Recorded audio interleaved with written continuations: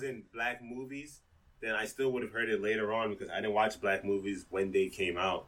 So yeah, I'm not gonna lie. Like I was onto this type of stuff real late. I'm not even onto it. You didn't go to no events with regular black people there? I not until college. Went to school at Cranbrook, bro. You know how that go. Come on, don't act different. Don't act different, Jeff. No. I'll explain it. I'll explain it real quick. When I was younger, and I would hear shit like that, but I ain't. So my elementary and junior high school was all Caribbean. Like the principal was Jamaican. My teachers had dreadlocks. There was zero white people at my junior high school and elementary. Zero. I didn't see a single white child till I actually went to a single white child. Then I went. No, but it's not only just white though. Like y'all niggas are exclusive. Like y'all dominate that part of the Bronx. So like that's why you can just be surrounded by Caribbean culture only. Correct. Like, and then I didn't end up going to the school, which would have continued like that. My same experience as far as being around Caribbeans, which is Mount St. Michael. I went to St. Raymond's, which is on the east side of the Bronx, with all Latinos, and my school had to be like 90% Latino. And then like literally like 3% white. So there was like literally I can count on my hand how many white kids went to my school. So again, it's like I didn't really. Bronx. I think there was more white kids in my Boy Scout troop than there was in my high school. I am so happy that you married Tay Shane because I've seen her educating you and putting you on. She OD put me on, bro. She OD put me on to the black and literally, you know what? When sis come on here, let me know because I'm gonna buy her a bottle or something because I've seen it personally of her putting you on to just little things like black movies. Like y'all had like Black Movie Friday or something like that. Black Movie Friday. Yeah, Black Movie Tuesday. We had a whole series. We was watching mad black movies. Dope. Players Club, Brown Sugar. You seen the Inkwell? You seen the Inkwell yet? Fucking movie. That's the next one up. Yo, that's a hidden gem right there. A lot of people don't know about that. I never heard about that one. Lorenz Tate, right? Yes, sir. What else? You seen New Jack City yet, Shane? New Jack City. So you know Nino Brown and the CMB. That's me and Cav, yo. Me and Cav is Nino and G Money, bro. Never liked you anyway. My favorite one, I just seen it with the nigga was like with Mekhi Phifer, that guy. Yeah. Paid in Full? Paid in Full. You just seen Paid in Full? Oh my! I just seen that one. That nigga Rico's a wild boy. Oh, you talk about that one. Now I know all the Kenneth and Julio's references from all the years we was living in the frat house. I'm like, oh, that's where they get all this shit from. You just seen Paid in Full, bro? That's not that. See that one's surprising because like that's not only like some black people shit, but that's also cultural, like, just like a hood classic. Still gonna love me, Mitch. That's some black people shit, bro. No, hold on, no, relax. Yo, niggas want to own everything, bro. Like, damn. All I'm saying is it's also a hood classic. Like, niggas, like if you grew up in the hood, niggas will tell you like you have to watch Paid in Full. There's just too many references. Purely just off of that. I grew up Caribbean. Yeah, there's a change to his dick. Like Paid in Full, African Boys in the too, Hood, bro. But we grew up in the project, so like you know what I'm saying. Yeah, like, we didn't grow up African at all. African, we only got that on Saturdays. Only Saturdays, nigga. That was all week. Our parents owned an African market. We went to church 3 times a week. What is this nigga talking about? He wasn't paying attention. I'm saying as far as this shit. Yeah, he really wasn't. I mean, the average African kid, the way they grew up is completely different from the way we grew up. Because if you ask the majority of African kids if they seen Paid in Full, they'll probably tell you no. I don't think that's correct. You bugging. Ask a lot of kids in that church. Ask a lot of kids that grew up in our age, when did they first watch Paid in Full? And they'll tell you it was recently. When did they first watch as opposed to you said yeah, because Shane recently just watched it. So it's not like he has never watched it. I'm saying they've watched it by now. That's my point. So ask 29 years old? Like, but still, that's one point. Ask somebody when they watched it, and they'll tell you, oh, probably like 2 years ago. Yeah, I ain't gonna probably seen it like maybe like 5 years ago. Or at some point in college. Right. No, 5 years ago is understandable. Not at all. Not at all. How do you go from niggas having watched it and now you trying to claim that, oh, yeah, I'm saying niggas just watched it last year. Maybe 10 years ago. Yeah, I'm dirty, That's bro. not understandable, bro. At this age, yeah. That's not understandable. No, listen, even 5 years ago, I would have been like, okay, fine. But Shane said he just watched it. I just saw Paid in Full. I don't know anyone that just watched Paid in Full. Like, I don't know anyone. Either they haven't seen it or they saw it 5 or more years ago. Paid in Full came out in 2002. Yeah, let me ask you that then, Jeff. Give me the African experience on when did you see Boys in the Hood? Yeah, maybe high school. I have not high seen school or college, something like that. Nah, high school for sure. It was definitely high school. Wait, what? No, that one's bad, bro. Everybody got to know who Ricky is. Wait, Shane, when did you watch that? I have not yet. You see, that's what I'm saying. This is not about I grew up Caribbean. Normal. This isn't normal. This isn't like intentional, deliberate avoidance of anything that is black culture. That's what this is right now. I've seen Menace to Society. No, nigga, that movie's a joke compared to Boys in the Hood, bro. Menace to Society is not a joke, bro. Menace to Society is not a joke, bro. Boys in the Hood is legit. I agree. No, compared to Boys in the Hood. The same tier. Has seen Boys in the Hood. Same tier? You're very far come up. I know Boys a lot in of the people Hood who haven't is seen a Menace to beastie Society. classic. And so is Menace to Society. No, a lot of people think Menace to Society. A lot of people saw the spoof. A lot of people in our generation saw the spoof of Menace to Society. With Marlon. What African Americans haven't seen Menace to Society, bro? Oh, well, yeah. I saw Menace to Society. We're not talking about that, a long time ago. Okay, then. Yeah, You saw Menace to Society? Look at Tay. Yo. Y'all minority, bitch. Yo, Tay, how you got your man's... What you mean? What's the issue? He's never seen Boys in the Hood? What's the issue? That's a problem. That's on you, Tay, you seen Boys in the Hood, Tay? Yeah, actually, you seen Boys in the Hood. Yeah, of course. Of course, that's probably your top 5 movies, top 5 hood movies. That need to be on the agenda this week. This week. Not even going front. This week. Tay, you should have whipped out the VH1 for that. And really took it old school. Boys in the Hood too sad for rewatch. Yeah, that's a fact. That's one of the first movies I had to get. But it's important. It's important though. Shane, have you seen Set It Off? You gotta understand, man. Set It Off. Yeah. I saw that a long time ago. Woo! I was nervous. What's the other joint with Lorenz Tate where he robbed the bank? I saw that. Dead Presidents. Yeah. I saw that. Okay.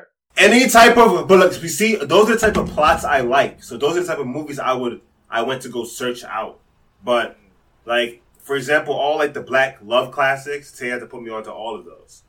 Like The Wood, like Brown Sugar, like The Wood. That's her favorite. Love and Basketball. The Wood, Love and Basketball. She had to put you onto Love and Basketball? That right there is a top tier classic. What childhood did you have, bro? I don't understand. No, this doesn't make no sense. He's hella Caribbean. Super Caribbean. Bro, we super African and we went to church 4 times a week, bro. And niggas still somehow. So you saw Love and Basketball when it came out? No, not at all. Not at all. So, that's what I'm saying. Okay, then. But I'm giving you an extra 15 years, Sko. Like, what about what about after, you know what I'm saying? After There's certain movies that come on like every 3 minutes on BET. Menace Society is one of them. Belly, Love and Basketball. You know what's funny? Baby Boy. Yeah, you seen Baby Boy? No, we have not seen Baby Boy. Watch that. You ain't seen Jody? You don't know who Jody is? I saw Belly. I saw Belly. You see Melvin put Jody in the pool. DMX got the White House, right? I saw Belly. Yo, Kev, you see, this is who you should be cutting out of reparations, bro. Not somebody like me who is learning the experience, bro. That's crazy. He said Shane was cut out of reparations. Yeah, he Kev did. say I'm that. saying, like, I at least tried to identify with y'all, you know? Like, I watched Roots and all that shit. Like, man, you just started watching these movies, man. Yo, I avoided Roots for mad long. It's hard to get. Is it hard to get through? I ain't gonna hold you. Roots is a bit much. I have not seen Killer Season. I have not seen Roots. Nah, no Roots, Ted. I have not seen Color Purple. I'm gonna shoot you some bells. I haven't seen The Color Purple or Roots. I haven't seen any of them. You don't need to watch Color Purple. That's a phenomenal movie. Color Purple is scarring, bro. Do not.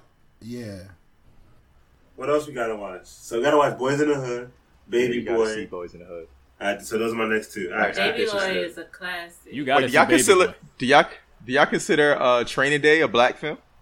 No. Yeah, No. I do. No. It's a Denzel film. But that's not a black film. Really? It's bad the Denzel, main though. character is white. The main character is black. Ethan, what's his name? Ethan something? Kev, you know this. Ethan Hawke. That's not a skateboarder? Kev, you know this. Oh, I'm wildin'. I'm like the walking IMDb. Nah, yeah, Kev Dad no be knowing these type of shits. That's not a black film? I'm gonna tell you why it's a black film. The lead Yo, character 99% is black. Of the... It takes place in the jungle, which is a black neighborhood in LA. Yo, but did you not? There's a prominent Mexican gang in that storyline. They black, bro. Stop doing that. And then the Bloods. Yes, they are. I'm in LA now, so I will tell you, my God. the Mexican niggas out here are not black. Trust me. And they don't fuck with black niggas either. Mexican people are black. Ask Taylor. Taylor, get him. You're on the mic. Taylor, Sam, drop. Hey, look, don't worry, I got the soundboard ready for you. Go ahead, Tay, get your shit off. There is a group within like the Mexican culture that doesn't want to identify with black people. Oh, absolutely. I have there's some a family members group like that. within all Hispanic cultures. There's a group of black people who don't want to associate themselves with black people. Kev, you want to Jeff is definitely one of them. Jeff. Yo, hold on. What? Excuse me? Fitz. Sam, you got some nerve. Fitz, you see how y'all niggas do, bro? We see your glass, bro. This is why y'all get left in the trenches by yourselves, bro. Niggas be quick, yo. I've been an ally, Y'all niggas gonna do this to me? Y'all gonna do this to me? Esquire. Let's go get him again. Yo, whose hands is this? Yeah, back to work, I love to tell you that. Oh, you sending shots, I gotta send them back in. We back in, I tell you just what happened. I grew up, started living life, that's when they started trapping. That's when I started rapping. Alright, well, for the listeners, we're now moving on to reparations. Just want to let everybody know this could be a sensitive topic for some people. This is, it could get that way. I'm just putting it out there. But before we get into that, I just wanted to explain the meaning of reparations, or the Webster's dictionary of it. The making of amends for a wrong one that has been done by paying money or otherwise helping those who have been wronged. So let's just kick it off by hearing out some plans for reparations for black people. We're going to start off with Shane. Let's hear what you got, brother. All right. Yeah, I'm gonna leave some space for you guys to ask questions, so I'm not going to get into every nitty-gritty detail. When it comes to reparations, the biggest thing for me, being the engineer mind I am, is about execution, right? It's about the actual logistics, like how feasible the plan is, and pretty much will it actually work. So when it comes to that, the first thing I think about is a robust plan. So first, who qualified for it? I've heard the talk about, being a direct descendant from slavery and so on and so forth. But I don't necessarily believe in that, because I think all people of color get oppressed in some way. So I think reparations should go to all people of color. However, it should remain robust. And what I mean by that, it should be simple as tax breaks and zero interest loans. When I mean tax breaks, I mean massive tax breaks where, if you do pay for tuition, like for school, that's pretty much like a direct tax write-off. When you have to pay for property taxes, you should have very minimum property taxes cut upwards to 70%. Also, business loans should be zero interest with up to 25 years to pay back before interest. So other than that, I don't really have any other specifics. Get into other stuff, but when it comes to reparations, the only thing I can think of is making life easier for the black person. I don't necessarily believe in giving something tangible to black people, because it won't be feasible and it won't be scalable. This is something that you're able to do without any length of time. It won't run out or anything like that. So when I think of reparations, I think that's where I'm at. Tax breaks. We shouldn't have to pay taxes, man, or very little. All right. Basically, me and Shane kind of are on the same page with that, but mine is a little bit more structured. I think just looking at the overall, slavery was 246 years, and I think that needs to be the time frame as far as the reparation goes. I know not many people are in favor, and it's going to be hard to pass a bill where you can get direct cash into the descendants of slaves' hands. Many of the people in the House and the Senate are against direct cash payments, so I think that's going to be a tough bill to pass. But I do agree with the tax breaks. One thing that I will say is that I think you shouldn't have to pay, if you're a direct descendant of slaves, you shouldn't have to pay taxes for those 246 years. White Americans got 246-year head start, and I think that should be the cap for that. I also think it should be free education for the descendants of African Americans as well, for that 246. And when I say that, when you look at the bridging the wealth gap that's there, that tax money, as far as not paying taxes out of your check, state and federal taxes is what I'm suggesting, as well as that free education. If somebody has the opportunity to go to college for free, especially in the African American community, it's going to benefit them a lot more. Many of us don't go to college, A, because they don't have the money, and 2, if you do go to college, you come out with massive amounts of debt.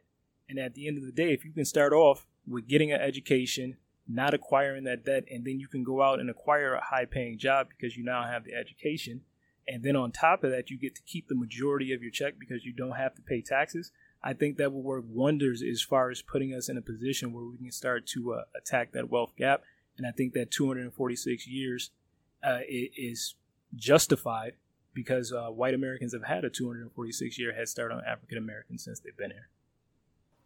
All right, so I was going to back off my original plan, but I decided to stick with it because I think my original plan is feasible, where each family who are direct descendants of American slavery will either obtain a loan to get a home or be given a home that the government currently has under its control. Such homes that have been foreclosed on and they're just sitting there collecting dust and doing nothing for the actual neighborhood around it, but devaluing the rest of the homes that are around that neighborhood. This can work through the Department of HUD, where they will review someone's application, and the application will consist of that person's finances to see, you know what, this home in this area may work out for you because of, you know, the amount of money you make, you'll be able to keep up the taxes and everything that's on this house. Furthermore, only 30% of the homes in the U.S. are owned free and clear, meaning the other 70% of homes that are owned in the U.S., owned in quotations for those who are listening at home, they have either some type of lien or mortgage on them right now. So think about that. That's a very low number of home ownership in the U.S. Also, 1.5 million single-family homes were vacant as of 2018. Vacant, meaning not being used at all. So what the government can do is purchase homes to give to Black Americans under this plan and pay for the fair market value of those homes. There are a lot of homes that are up for sale. I know in 2019, 5.5 million homes were sold. So the government can actually pay out of pocket for some of these homes to give to them. I think home ownership is something that Black Americans saw after our ancestors were freed from slavery that could have been, you know, the way for them to make it forward. Because think about it. A lot of them, you know, coming from slavery knew how to do one thing, and that's farm. And they were given farms and they were given land to do this on so that they can make it on their own. And it was taken back from them by the government. And land is a valuable commodity that can be passed down for generations. So if we can get Black Americans home ownership under my plan, and I think that'd be a good way to make amends for reparations. I'm assuming everyone sees why Kev's plan is complete bullshit. It's scalable. Elaborate. Very scalable. Please tell me what is not scalable about this plan. Not scalable. How is it not? It's not scalable. I'm gonna okay. Well, hold on. Sorry, because let's say me and three brothers happen to be descendants of slavery. All three of us are getting a house. All four of us are getting a house. Like, how is that family? So now it's one per family. Yeah, I said family. It's going to be passed down to that person's descendants. It's going to be passed to the family. To their descendants, but every single person may not benefit from that. What if me and my family just have a falling out, and I can't live there? You know, like so under the law. Think about all the in between. Okay, how about this? Let's modify your plan. What if the government seizes these homes or whatever, puts it in a program where they can be only purchased by Black people for under market value? But for you to just start handing it off to people, it's not reparations if everyone can benefit from it, right? It has to be equal. In my opinion, when I'm thinking reparations, it's either everyone is getting it who deserves the reparations, or it's equal opportunity for someone to get something, right? So if you're now talking about a limited commodity, then it's not reparations. It's doing you a favor.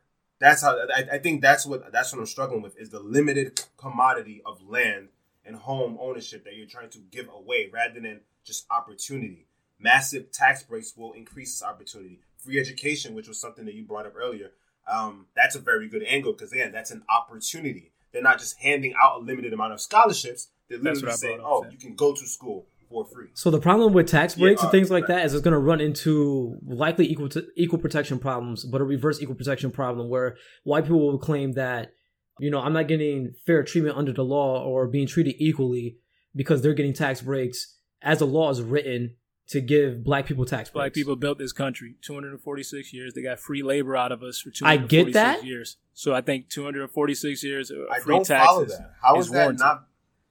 And also, you know, to be honest with you, I do agree with Shane. I do think your plan is complete bullshit, but I mean, everybody's entitled to their opinion.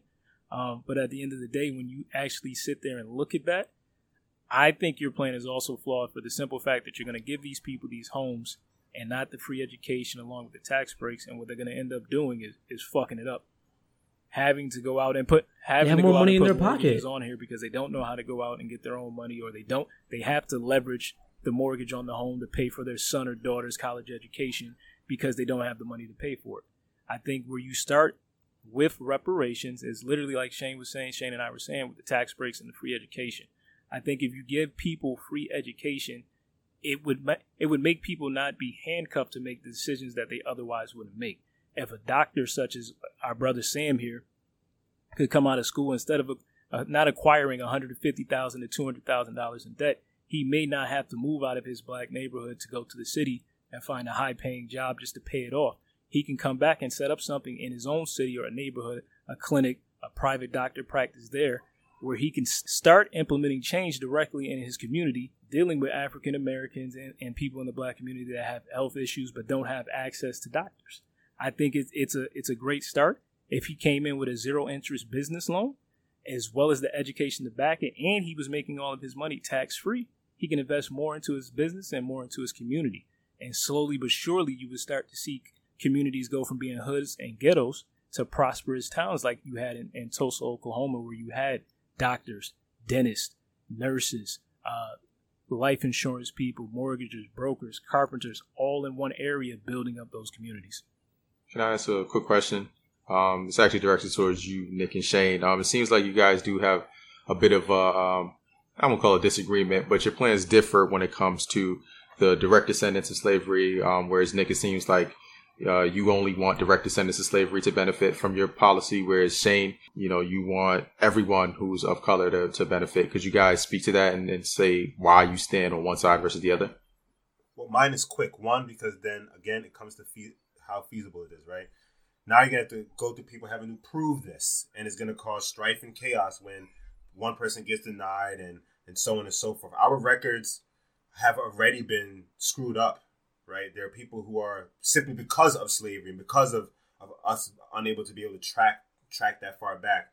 It will just be a challenge. And at the end of the day, systemic racism doesn't pick, oh, this person is X, Y, and Z, and this person, at the end of the day, if you're black, you're black. Well, go ahead, Nick. That's a separate issue. You're talking, real quick, I'm sorry, Nick, you're talking about systemic racism when we're talking about slavery. That's two different things. Systemic racism, i.e. Jim Crow and the segregation laws that came after the fact, were remedied through the courts. That's what Thurgood's whole life and all the work that he accomplished were about, was trying to remedy those effects through the court system. So America already tried working about that. Fully 100%? No, not really, but we started. But it comes down to the same thing. Why should the descendants? Because, I have a response for that. You know why? Because in Haiti, the French were responsible for their slavery. The French government needs to pay that back. In Antigua, you know who's responsible for theirs? The British government. They need to pay that back. So I think American government should only pay back those who were direct descendants of American government slavery. Each government needs to pay their own share. No. My bad, Nick. Just to piggyback off of what both you and Shane said here, the point of reparations and the gist of the overall argument was people were requesting reparations for slavery. So therefore, I think for those 246 years, yes, those should go to the direct descendants of slaves.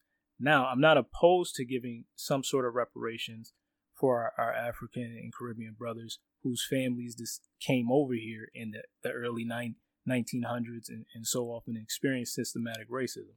I think for those descendants, that's where your line would start.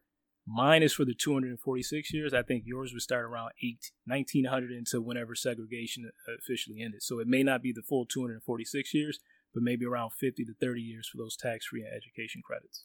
No, yeah, I was gonna say, Fitz, that position is a little problemac. I don't think it's problematic, man. Because I think you can directly point to your grandfather. Was your grandfather a slave? No, I may be able to do that culturally, but you don't know how the history of slavery has not impacted, you know what I'm saying, generations of my family in my country and people who have come here. I think it's unfair to not acknowledge what the immigrant, like the black immigrant, has lent to the fight against racism in this country. Like anyone that comes over here and is black, yeah, they don't have the same experience. I didn't say that you guys. There have been many people I who didn't say that you guys didn't lend to that.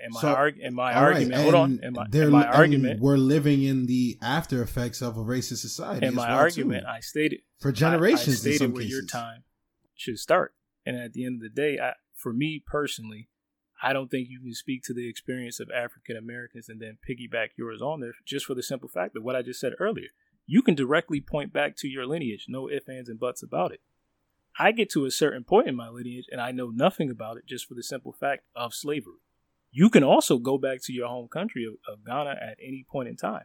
I have no home country to go back to other than the United States. Wait, in what sense? Like, I'm not a citizen there. I'm an American citizen. Do you have so, no? Like, my question is, do you have notions that you're saying are problematic? We don't. The issue is we don't have ties to a home country. This is it for us. Okay, but that's what I'm saying. We can't jump ship. It should go south. No. Okay, but this is Jeff. This is what exposes the problem with the reparations. Hold on. This is what exposes the problem with the reparations argument in general, and that's why I didn't have a plan coming into this. I want to kind of hear you guys because at the end of the day, to me, you lose the moral stance once you start doing things like what you guys are doing right now, like picking amongst ourselves, like, oh well, all right, well, we deserve it more. Never said that. Bro, I never said that we deserve it more. Which is why what Shane is talking. I said when your time. At the end of the day, it's about what the goal is. When your time, and if the goal is to do something transformative as far as creating a society that is better for all of us, not one where, all right, black people got, you know what I mean? We made up for the 200 years of what was done wrong to them. Like at the end of the day, justice is not the same as revenge. And Kevin, you should know that better than anyone. Sometimes somebody kills somebody else and yeah, you might feel like, yo, a life for a life, but that's not what we do in this country and most of the states in this country.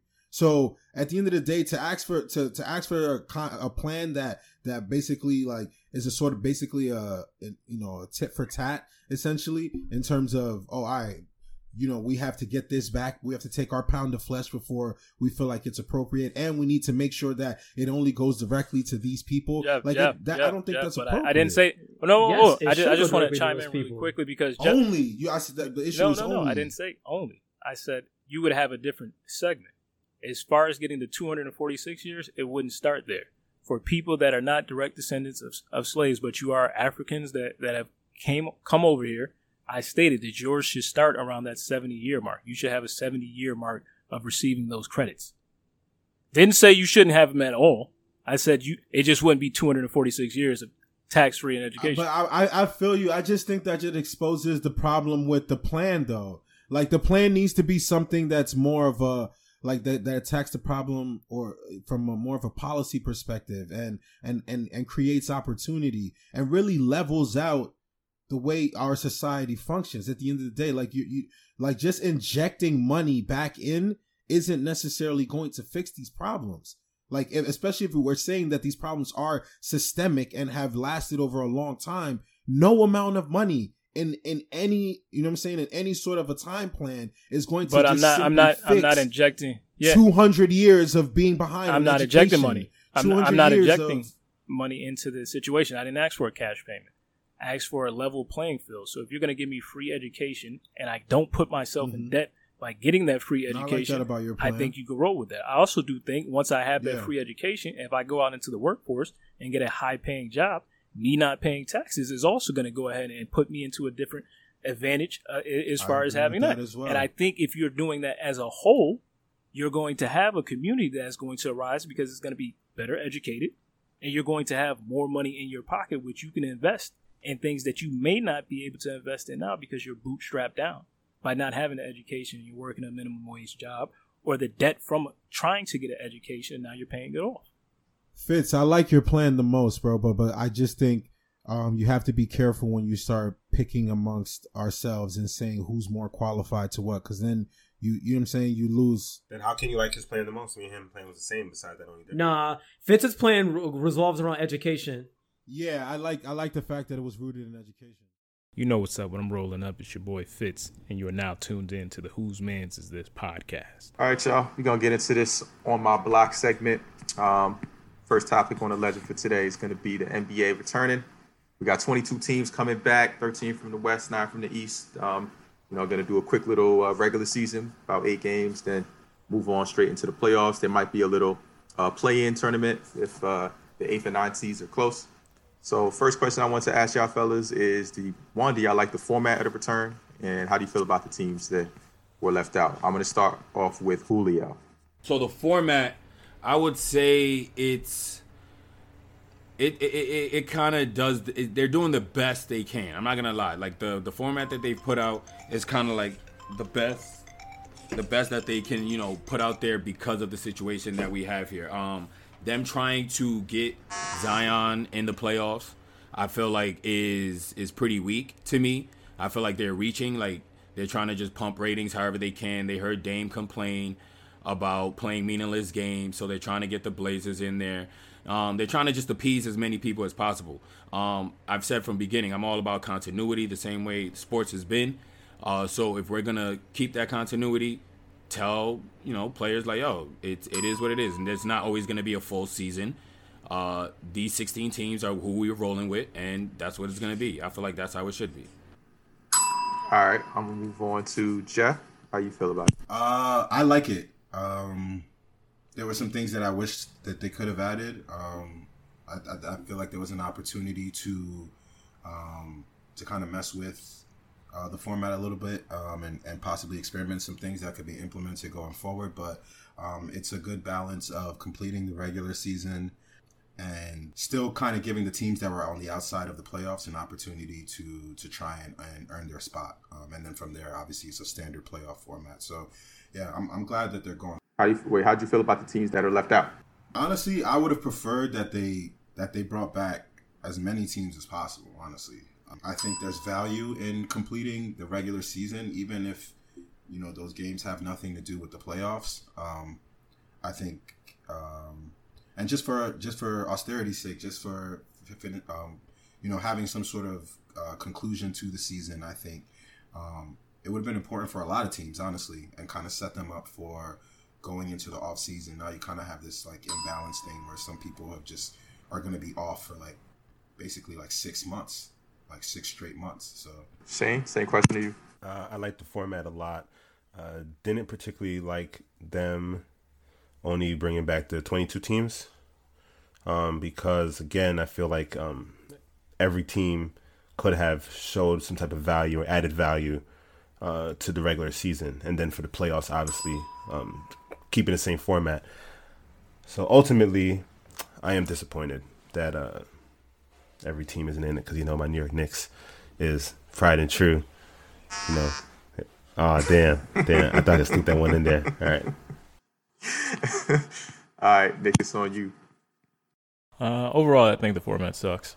I don't like anything about this. I think it was rushed. I also think the influence of money and making sure that they fulfill these contract obligations is the only reason that this is going on. I think for the most part, I think they should have just wrapped it up for the season like most other leagues did, came back stronger and regrouped going forward, even down to the whole putting teams in a bubble the whole time. I don't think that's going to pan out too well. You have 20, I believe it was 22 teams or 13 teams or something like that. Yeah, it's 22. Yeah, even down to the practices. You have, don't get me wrong, Disney World is a big facility, but you have teams that are going to be practicing alongside one another. People are not going to be able to scheme the way that they want to scheme. Overall, I don't like it. I thought it was a waste of time. All right, so I'm going to flip it back here. We're going to do a snake motion here. So first question is going to be going off to you, Nick. Who do you think, which individual player that is, has the most to lose or gain in this? You all know who that is, King James. This could either really strengthen his legacy or it can really hurt his legacy. At this point in time, he's still behind the greats like MJ and Kobe. If he gets another ring from this, we're still going to have that, can we really give it to him with everything that's going on? I know certain players aren't even going to be there for this. The grind of going through the rest of the regular season and then going to the playoffs and having to get through the whole playoff map is not going to be the same for him like it was for players in the past. But I mean, if he wins it, he can always rest his hat on, hey, man, I won during a pandemic. Nobody's ever done that. But without a shadow of a doubt, the hands down, the person that is going to impact the most is LeBron James. Good and bad, you believe? Good and bad. Like, I think if he wins it, it's definitely going to be a boost for him that he won during a pandemic, but you're always going to have those haters that say, okay, yeah, it wasn't the same format, blah, blah, blah. But that can be bad at the same point in time because he didn't get through it the way that the rest of the greats got through. Shame on you. Same question. I'm gonna have to say, man, I don't want to say LeBron because I think LeBron is the easy answer. Think he really plays with the most pressure. So I'm gonna again get controversial, and I'm gonna say it's actually I think Giannis actually has the most to lose or to gain, and I think that's because he's already up and coming. His team flopped last year, and I think this year everyone is looking at LeBron right now. But if Giannis doesn't come out the East, I think that can really hurt him. I think and I think right now with this layover, like I think Julio brought up a good point. You know, he doesn't have the same facilities like a lot of these more, I guess, popular and more established Western stars. And I feel like this layoff might hurt the Bucks team probably more than a lot of these other Western teams.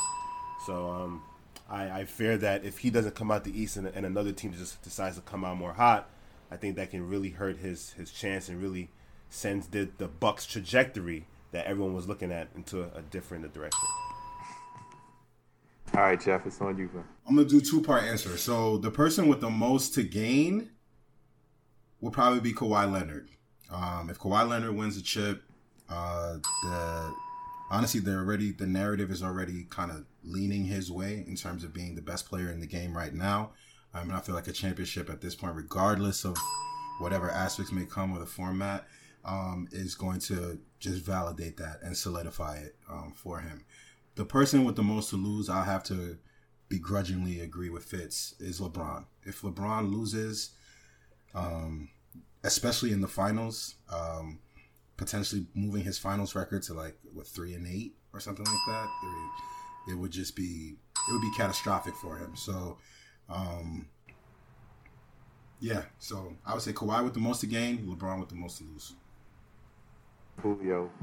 I'm gonna go slightly opposite from Jeff here, and I say that because Kawhi Leonard, let's say he goes and loses this whole entire thing. Everybody looks at it as like, yo, Mr. Load Management. Yo, you had 5 months off now. Like, you ain't played ball in how long? And you supposed to, because I'm expecting Kawhi to come back and look like the most insane person in this little tournament they got going on because he's refreshed. Paul George is also refreshed. He's coming off of a half-season-long injury where people were saying, like, yo, if he's not fully healthy by the playoffs, the Lakers is taking them out. So now people are going to expect the Clippers to be ready. So if Kawhi doesn't get it done, I'm looking at that like, yo, you know what? Maybe I was giving you too much hype way too soon. Now, LeBron, I'm going to say he has the most to gain and very little to lose as long as he doesn't lose in the finals. Now, I say that because this is year 17. This layoff in between the season and the tournament for someone at his age isn't as beneficial as some people may think. He's all about, all right, I'm playing, I'm going, I'm in rhythm. The minute you throw me off, now I got to get myself back. And at year 17, we never know how quick or how good he may get back to in time to get to playoff LeBron as we know him like. Good points, man. Which teams did y'all have winning before the layoff, and now which teams do you have winning now that we're getting back into session? I'm going to start with you, Julio.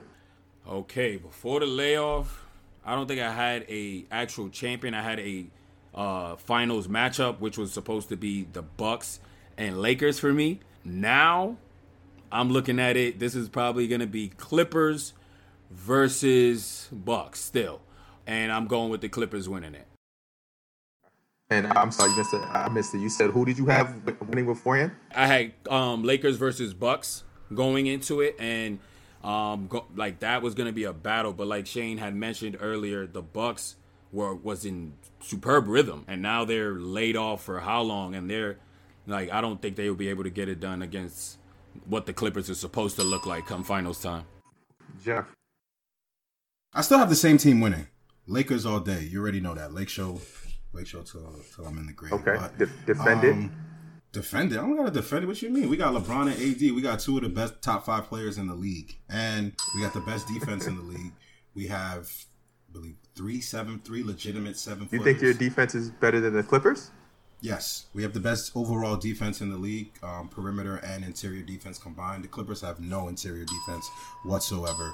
But my splash pick right now from the East, I'm going to say the Sixers come out the East. I think Joel Embiid. Defend it. Joel Embiid getting this time to rest and essentially just showing up for, like a playoff format. I think that definitely plays to his benefit.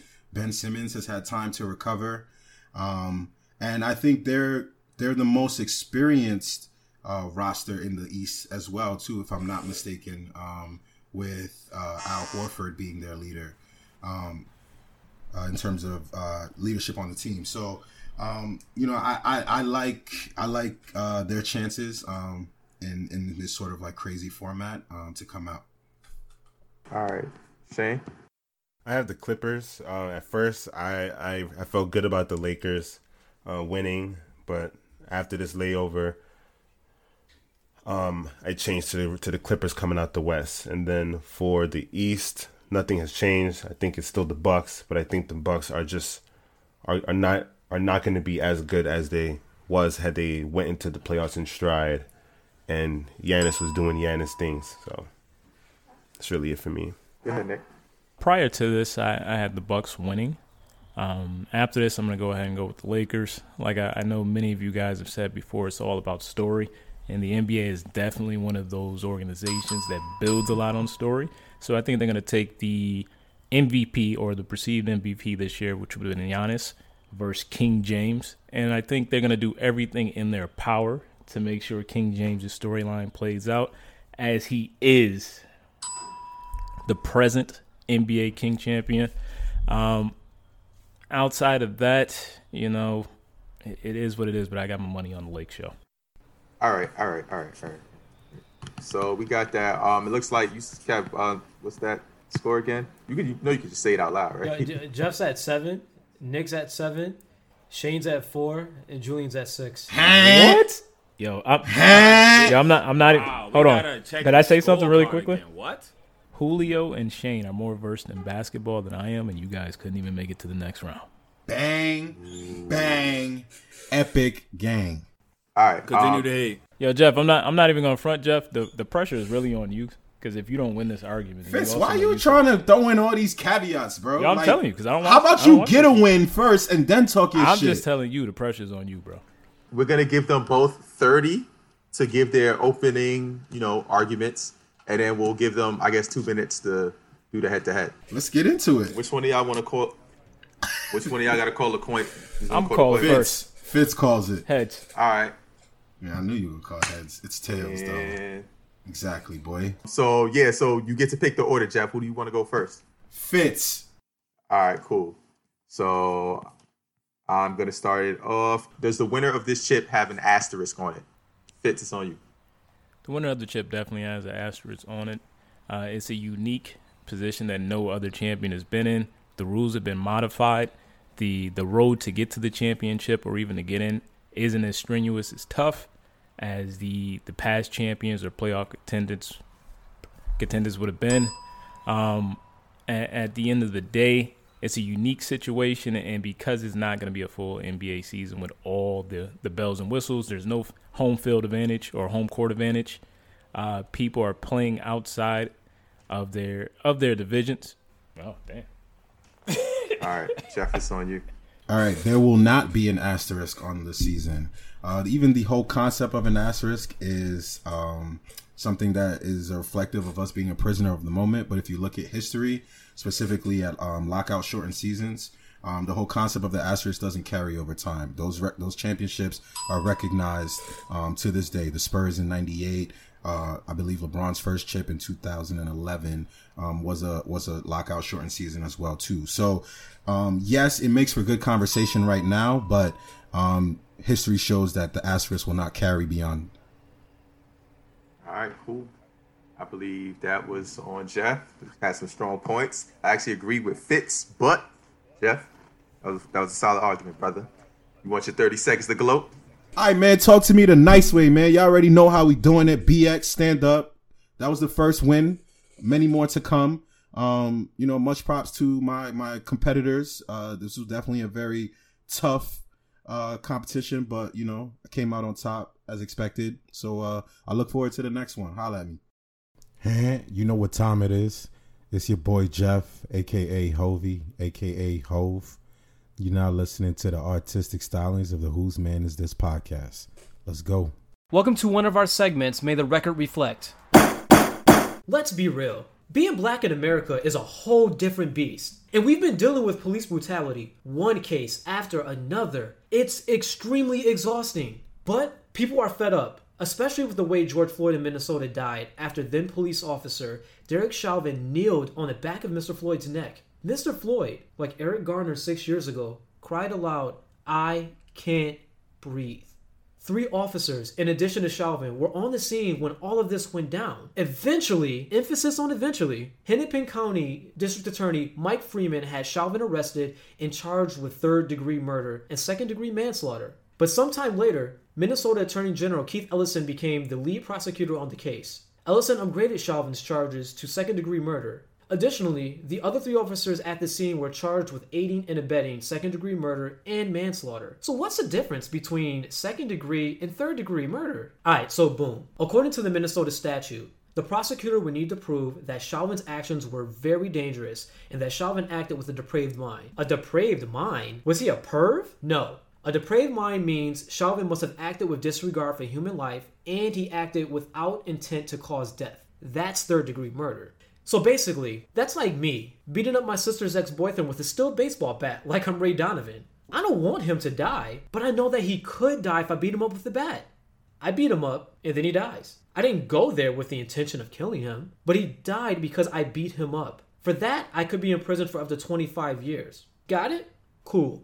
According to the charging document, whoever causes the death of a human being without intent to affect the death of any person while committing or attempting to commit a felony offense, namely assault in the 3rd degree, is 2nd-degree murder. So that's the upgraded charge. Now, this is the same thing I did to my sister's ex-boyfriend. Remember that example? The assault is me inflicting substantial bodily harm by beating him with a baseball bat and causing him to die. That substantial bodily harm is the felony that caused death. For that, I can be in prison for up to 40 years. And both situations sound similar, correct? That's because they are. Just as the same in George Floyd's case, where Derek Chauvin committed the same act that caused him to die, the district attorney charged him with 3rd-degree murder when Derek Chauvin could have been charged with 2nd-degree murder, which is likely why Attorney General Keith Ellison upgraded the murder charge from 3rd degree to 2nd degree. So, the 2nd-degree murder charge does increase the burden of proof. The prosecutors have to prove that Chauvin committed a felony, which is the assault, and then they have to prove that he caused the death of George Floyd. That might be tough because there are conflicting medical examiner reports. The medical experts will definitely do battle during trial, but ultimately, a jury will have to decide which expert to believe. So in order to get a conviction, the prosecution has to prove that Chauvin caused the death. In essence, their expert has to be up to par and prove that Chauvin caused the death, because it's going to be tough, but it is possible. However, for our community,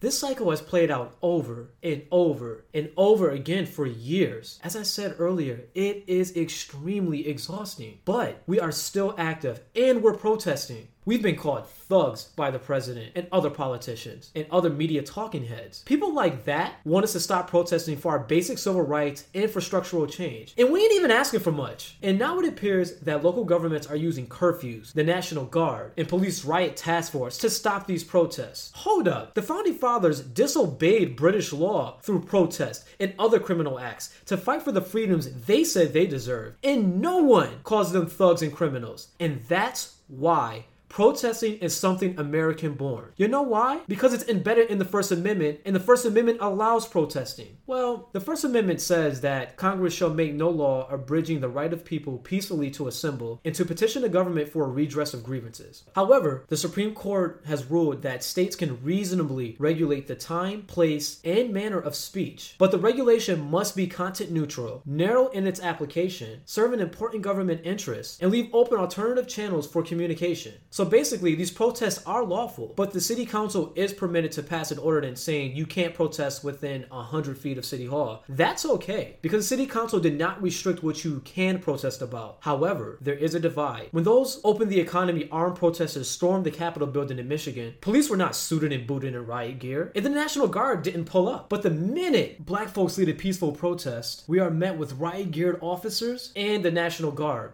Aggressive, right? But did y'all know Trump is advocating using the U.S. military to stop protests in the states? Nah? You ain't hear that? Alright, so boom. Trump told governors to dominate the streets in response to protests occurring in all 50 states. Basically, he wants all the state governors to deploy their law enforcement resources to end these protests. And I'm like, he can't tell them what to do. But then he says, if governors don't dominate, then he will deploy the United States military and quickly solve the problem for them. And I'm watching this like, wait a damn minute. Trump's about to deploy the military?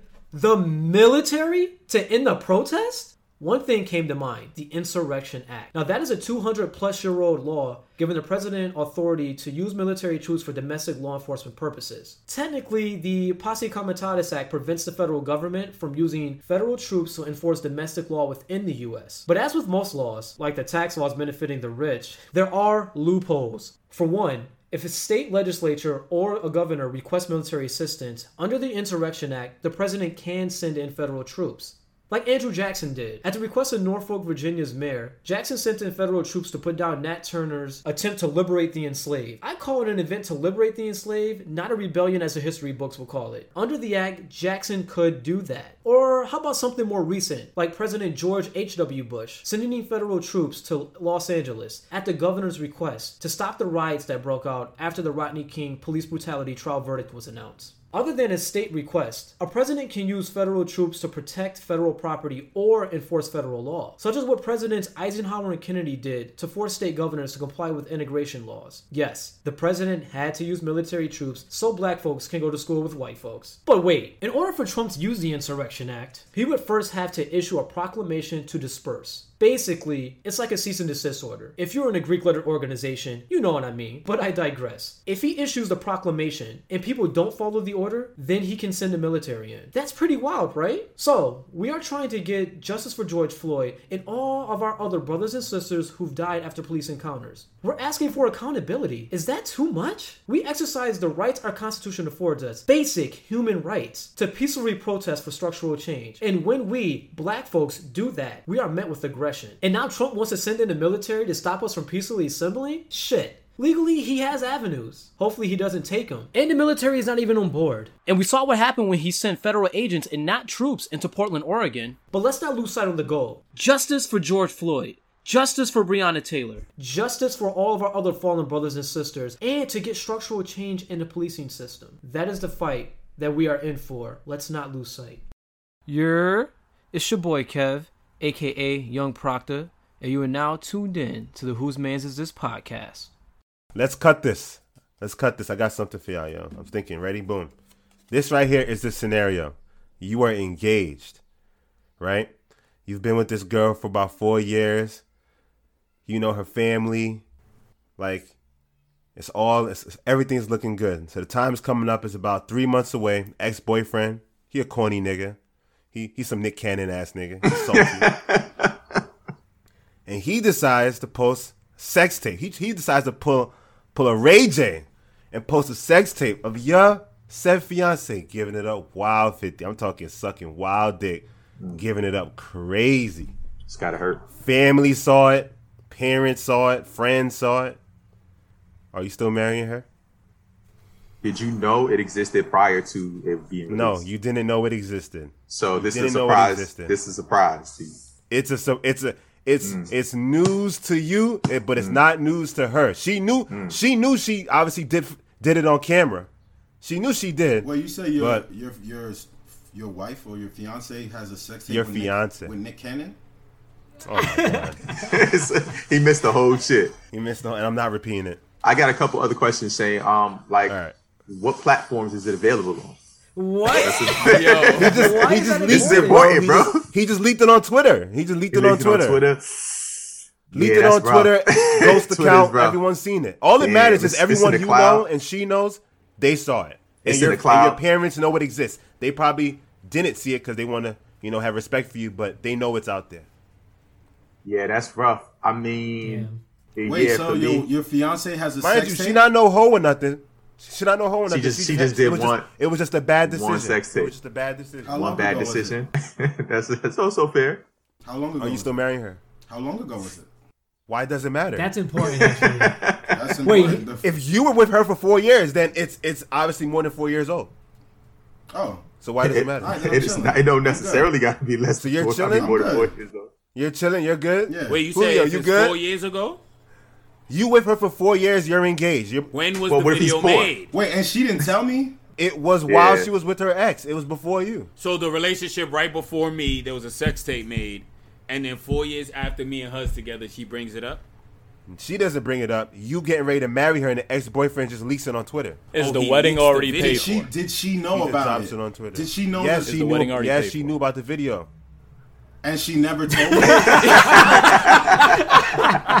Like, that's a great have the question. invitations went out? Have down payments been made? It's 3 months until 3 months until? Yo. 3 months Until the until. actual That can wedding. still, deposits. At least you lost the deposit. Yeah. Is Nick Cannon the other person in the sex tape? Nigga, no. No. It was a joke. I said, He's some corny. corny I said the ass nigga. ex-boyfriend No, is he's some, not famous. It's some Nick Cannon ass nigga. Wait, no, why does he's it change if he's famous? Because if he's No, it famous, doesn't then I matter could if he's flip it. We can get bread off that. Like, there's just so many things you could do with that. You opportunist at. Nah, I'm just being real. Well, I mean, he's going No, to- I'm not. It's He's not going like I went into the situation wanting to, like, you know what I'm saying? Like, oh, yo, I heard you had a sex tape with Nick Cannon. Like, yo, let's do something. I'm like, nah, but if 4 years into the situation, an opportunity presents itself, like, yeah. Or I'm going to get that nigga to pay us. Like, but you're saying Well, he's the one going to that leaked jail. it, so, yeah. Because I'm assuming he didn't have permission to leak this, right? Honestly, all press is good press. Yo, y'all missing the damn question. Stop beating around it. Are you still marrying Yes. Like, if All right, I Jeff, you love still her, that's marrying my Kev. shorty, yeah. her? Kev, what Yes, about you? and I'm gutting the ex-boyfriend's life, suing him for every dime he got, and will make. His children will be poor. His legacy will be poor. Sam? Yo. Sam? Yeah, you might have to just go on and get hitched, brother. They already seen it. The damage already done, man. Let's just move on. So you still get married? Yeah. You too, Julio? Yeah, man. Unfortunately, it'd be tough. He said, unfortunately. Yo, that's horrible. I feel like this is also a bargaining chip too in your relationship now. Yo, So now man, it's like, you know how hard that. Yo, That's not whoa, something that I didn't want to bring up ever again. Whoa, that's dangerous. That's dangerous. No, I mean, I'm just saying, like, yo, you really, this is a real stain on our marriage, on our relationship, and so I just want you to know, if I ever need to get out of jail free Obviously, card, all of I this is earned not it. that important because you said you were still Like, married. how do you explain that to the kids? when Yeah, they're and to older? some, but you gotta, you know what I mean? At the end of the day, you gotta keep one at a niggas time. explain illegitimate children. Like, I don't think explaining a sex tape is really that hard. Well, I mean, it's common sense, man. Everybody's made them, It's honestly, it's hard for me. I'm not gonna lie to you. I cannot sit here and say, yes, I will marry her. Nick, Yeah, how do you feel? Now, had I known going into the relationship, I would have deaded it. 3 months before. That's a fact. All right, here. 3 months here's what before, everything's going well, and your image of her has shattered. Word. Yo, You wedding saw shit tux on that is tape. bought already, You bro. saw shit on that tape that she's never done with you. Whoa, see, I'm now not you even- added Now you added details. shit, Yeah, right? you're Now you adding added new details to Now you this? added Wait. elements and twists. Whoa, and You're not Like- watching it. Oh, no, No, you gotta wait, watch it, bro. You're not watching it. No. If that No, comes you across, can't watch Are this. you fucking crazy? Wait, Jeff, how you making No, a I'm not decision watching like this if you don't watch that? You want me to watch someone fucking my... I have to. It's out there. Nah, you do. No, I am You not have watching to, bro. that. No, you don't. You have to. You have Wait, to. No, you where does don't. that position? Why do you have to watch it? That's not in the Yeah, scenario. why do you Yeah, have that's nasty. to? I'm not watching. Because if sick you're gonna fuck. move on from No. something, you need the full details No, about it. you're sick. You're What? sick. You're still gonna have an imagination All I about need it. to You're know- still gonna have an imagination. I might. You're still gonna Wait, have who an made that imagination. rule, Julio? Yo, that's not in the scenario. Like, he didn't say Who that. made that rule? You ain't speak to your therapist. You ain't speak to a psychologist. Let they ain't speak to you about closure. Huh? You That's what not one of the type closure of things. means? Nah. Leave that Closure book don't open. just mean, yo, I know you did something, and let me just Yeah. not even ask no questions about it. Like, have you ever But that's relative to the person. You don't need the gory details. No, there's Yo, because at the end of the day, questions, if fine. homie leaked the video, he's liable to also leak out details of what was in the video if you happen to not watch it. So if Yeah, you but I don't like, care. oh yeah, If I'm the not gonna video's watch out it. there, that's fine. I just don't need to watch it I'm myself. not gonna hold you. The video matters. All right. That depends on what. I said the video matters. 3 months out, right? I'm gonna tell you if why. if I see the video 3 months and out. I see things on that video that, like you said, I'm not even getting, and it's looking wild crazy, and my man is going to town, bro. You know, honestly, it would be tough for me. It might be a no for me, dog. I'm not even going front. Yo, if you watch that video, the relationship is over. That's what I'm saying. Yo, bro, you're going to watch. The relationship is over. You will never be able to watch the video out of your head. You're going to watch the video. There's people around you, Jeff. There's people. There are peers that you interact with, your family, your friends. They probably watched it. Like, okay, if I decide to stay with her, I don't need to watch it. Now I agree with Jeff on that. Why would I watch it? It's not about why. It's about why wouldn't I? Yo, why disturb your mental health? Now I gotta go and beat. It's just not worth it. X gotta catch these hands though, for sure. And I'm gonna put that on tape. And I'm gonna put that on tape. Uploading it to World Star. Don't beat him up. That's how you flip it. That's how you flip it. No. That's how you trust flip me. it. I'm a good his life. No, for sure. That's happening. Right. I'm gonna give him some act right. He has to get his ass whipped. Yeah. Wait, Kevin, what did you has say? to get his You ass gut whipped. that man's life. He would never make a dime ever without having to pay you for a fucking huge fat lawsuit. That ain't. I am Yeah, suing he the shit might out be of him. mad, but no. No. He won't make enough money to Kev, pass anything to his kids. Kev. His kids' kids. His kids' kids. I'm fucking his entire legacy up. Like His family generation will be destitute. Fuck out of here. True. I am destroying that man's life. Kev, you gonna spend some of your own money and go to court for 5 months just to ruin this nigga's life? Yes. I can see Kev doing that too. Every dime. Every I fucking fuck dime. with Fitz's plan more. Yeah, I'm gonna just watch the nigga. And, No. Why watch a nigga when that can potentially get you criminally It won't, Kev. It won't. charged? And then he can sue you. He's offended me. He's disrespected. It doesn't. The law's on your side there. What though. are you talking about? The law's not on your side. You will be sued for assaulting him, and then now you're gonna have to pay Kev, money. you're thinking Fuck about outta this here. as a. Wait, you gotta prove that he leaked this video, though. You gotta prove he leaked that video. There's You're risk thinking reward. about this as a lawyer. Add that to the wedding budget, Kev. The video matters to me, and this is why I'll watch it. If it's some trash video where the shit looking Luke, and I still feel good about, and I still feel good about myself, and I still got that confidence, then I'm shrugging that shit off. I ain't gonna hold you. So this is about your own personal ego. What you about to see? I'm telling you, I'm being completely Jeff, honest. I see your point. I'm putting it out on the table. Because I'm putting it out on the table. Shay, what if you watch that shit and it's one of those joints that would have got like 2 million likes on Pornhub? That's what I'm saying. If it's one of those, and my manhood and my confidence is broken, it's over. I can't come back from that. That's on me. It's not you. You didn't do nothing wrong. That's on me. I can't come back from this, my Nigga, Shorty got a 2 million view on Pornhub. I Like, can't come nah, back it's from over. He said so. If you are giving it up filthy, which means he unlocked a certain part of you that I can't, and you loved me enough to not tell me, but I saw that. I can't come back from that. Bro, That's take destruction. the Kanye approach, bro. You think That's Kanye wasn't? That sex tape was trash. Yeah, That's what I'm sure Kanye is still is. Kanye saw that sex tape came in Ray J made, and he was That like, sex "Nigga, tape this was shit look like some fucking garbage, teens nigga. having sex." That's it. And we had the video before. Niggas have a He had the higher video bar before. now. You guys gotta Aftermath. remember, when that sex tape dropped, it was not trash, especially At for the time, celebrity maybe. sex tapes. No, it was always trash. It was the craziest thing that ever happened in our generation. Jeff, but it was trash. Jeff, that sex tape was always trash. What up? It's the one and only Don Julio coming at you real raw and authentic.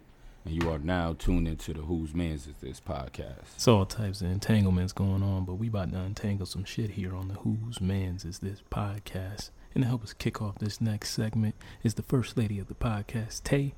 Let's get it.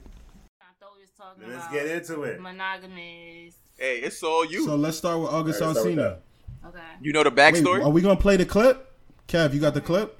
I'm sure I can find it somewhere. Remember we said we were gonna play the clip where he said Will gave him permission? Or Lord have mercy. where he said We'll loop that in after, man. Has everybody? Or where he said he could die for that. Yo, we talked about so many parts, but y'all better play the Yeah, one we'll part get that- where he said it was We'll loop that in affecting after. his He health. ready to die about that shit. He ready to die for that. Like yo, Will, you not ready to die for Good this, bro. energy. I know not exactly what he bro. was saying when That's he why said he that, went though, public bro. with it. He's like, yo, it was a challenge, yo. It's like, bro, I want it. Like, After he, I'm putting it out as he there was now. saying that, his eyes was rolling in the back of his head. He was like, she's a great woman. Yo, Jada's sick too. She's sitting back like she want to see how it play out. Like, yo, What Will, you not gonna say mean? Why would nothing? he say something? He got no need to Right. say nothing. Yeah. What you mean? This man Stay is out out of here that. publicly claiming his wife. Like, what you mean? He's not. He said, "Yo, I his gave wife woman- is the love of his Wait, life." go ahead, Like, he Jeff. said- Explain what happened. So Please. we know what we're getting into. All right, so For a long time, there have been rumors that August Alsina and Jada Pinkett Smith had a very close relationship that bordered on romantic. And there was also, at the same time, rumors of Will and Jada being like having a special, different type of relationship, whether that's polygamous or like being into like swinging type stuff. But this was always kind of like tabloid stuff. But recently, August Alsina did a video with Angela Yee from the Breakfast Club, where he, he spoke on the situation for the first time, candidly, and he admitted that he was in a relationship with Jada Pinkett Smith, and that he went to Will Smith and asked him for permission, and that there was an understanding. So obviously the internet blew up after that. There's a lot of opinions and reactions. We're about to get into that. All of that really shocks y'all though? No. That shocked you? No, it wouldn't shock me if it was Jay-Z and Beyonce. This is my best friend. It wouldn't shock me. Oh, Tay, you wildin'. If this was Jay and Beyonce, bro, this would be crazy. It just does not shock me when it comes to like big name celebrities. You know how I feel about that. Or rich people. I feel like they be doing wild, different shit. I really do. Because I feel like... Wait, is everybody aware that Jada denied this? They're not doing wild, different stuff. Like, we've all seen the scenario of the dude that's hanging around the chick, and she's like, yo, this is my best friend. Then months or years down the line, you find out dude been tapping for the whole time. Nah, but this shit was weird though, Fitz, because like he was around the whole family. Like he was hanging out with the kids. He was seen with Will. Like you saying it, like bro, is that not what the best friend dude does? What? No, but the thing that makes this interesting, if this was just a typical like, yo, she cheated and messed with him, I feel like everybody would have been like, oh yeah, that makes sense. Like Jada wanted some young dick or whatever. But this was obviously some sort of like understanding. Like I don't know if it was a contract or whatever, but like the man was going on vacations with the whole family. He met the grandmother. Like you know what I'm saying? Like they brought this nigga into the crib. Like I don't know if everybody's seen that season of House of Cards where Frank was letting Claire fuck with that writer nigga, and and they moved him into the White House, and season 3. And then like Frank was trying to fuck with him too on some weird shit. Like that's like to me, it's like that's. I wouldn't be surprised if you later hear about some weird shit that might have happened with Will and August Alsina.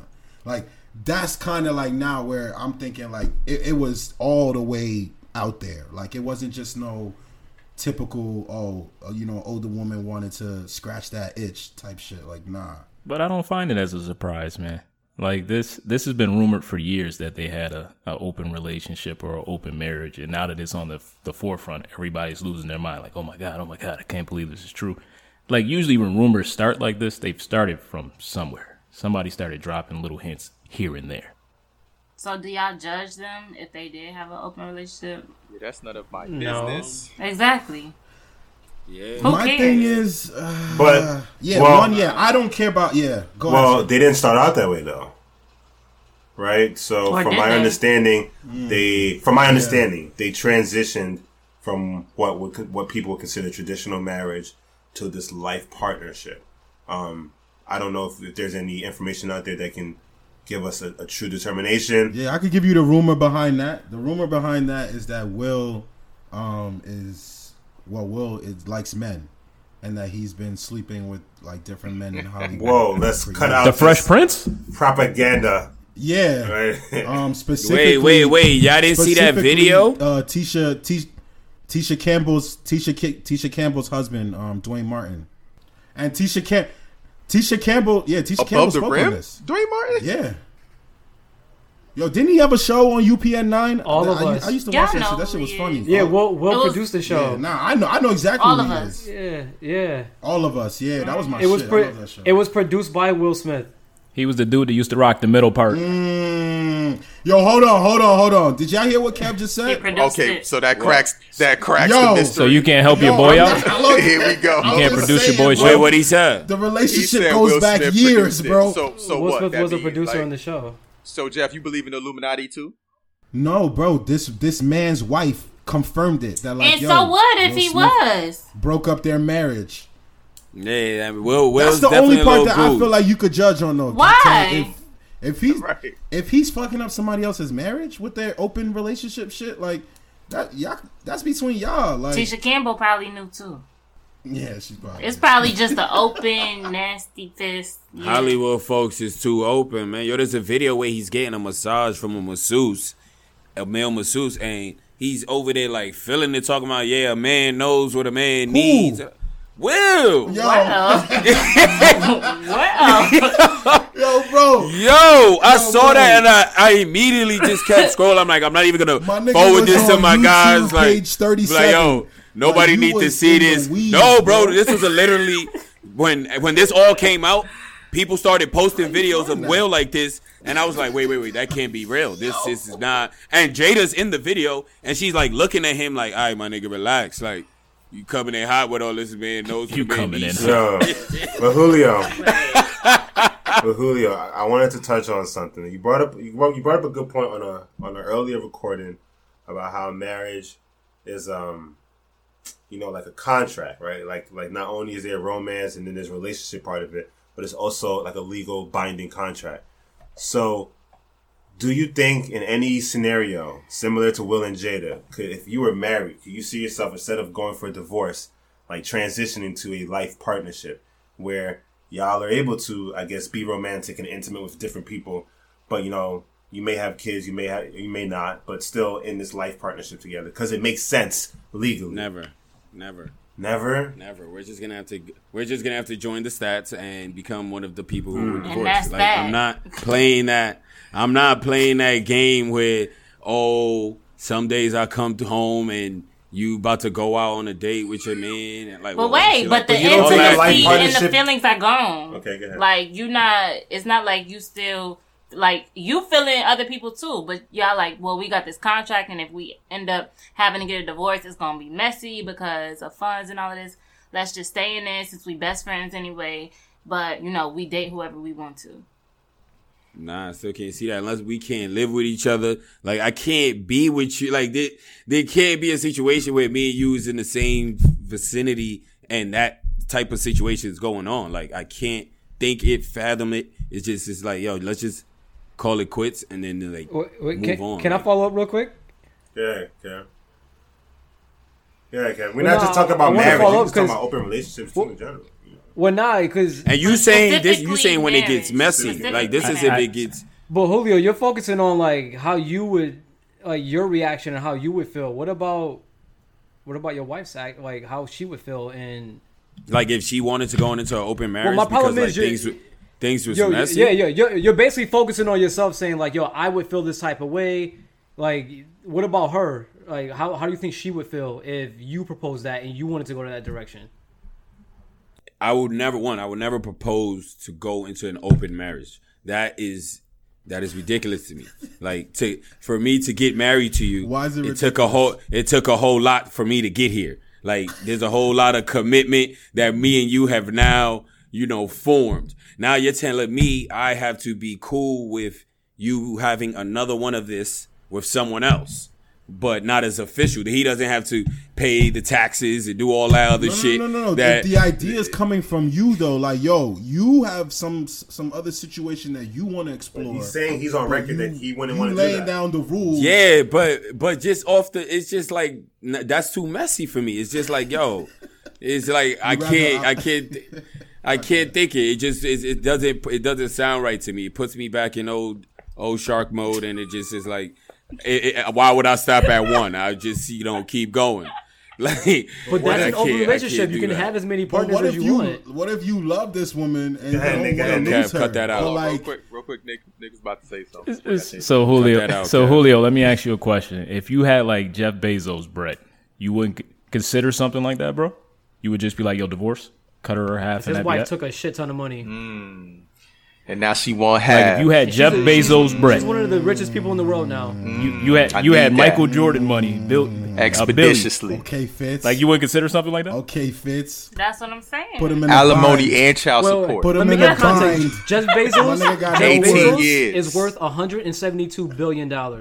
Yeah, I know how much the fuck he's worth. So you get a divorce. She's taking I don't know, man. At that point, you see Dr. Dre? I know Dr. Dre going through it right now, bro. Like, yo, She waited till he signed that Apple deal too. We staying together. At that point in time, Apple money, yeah, I need that.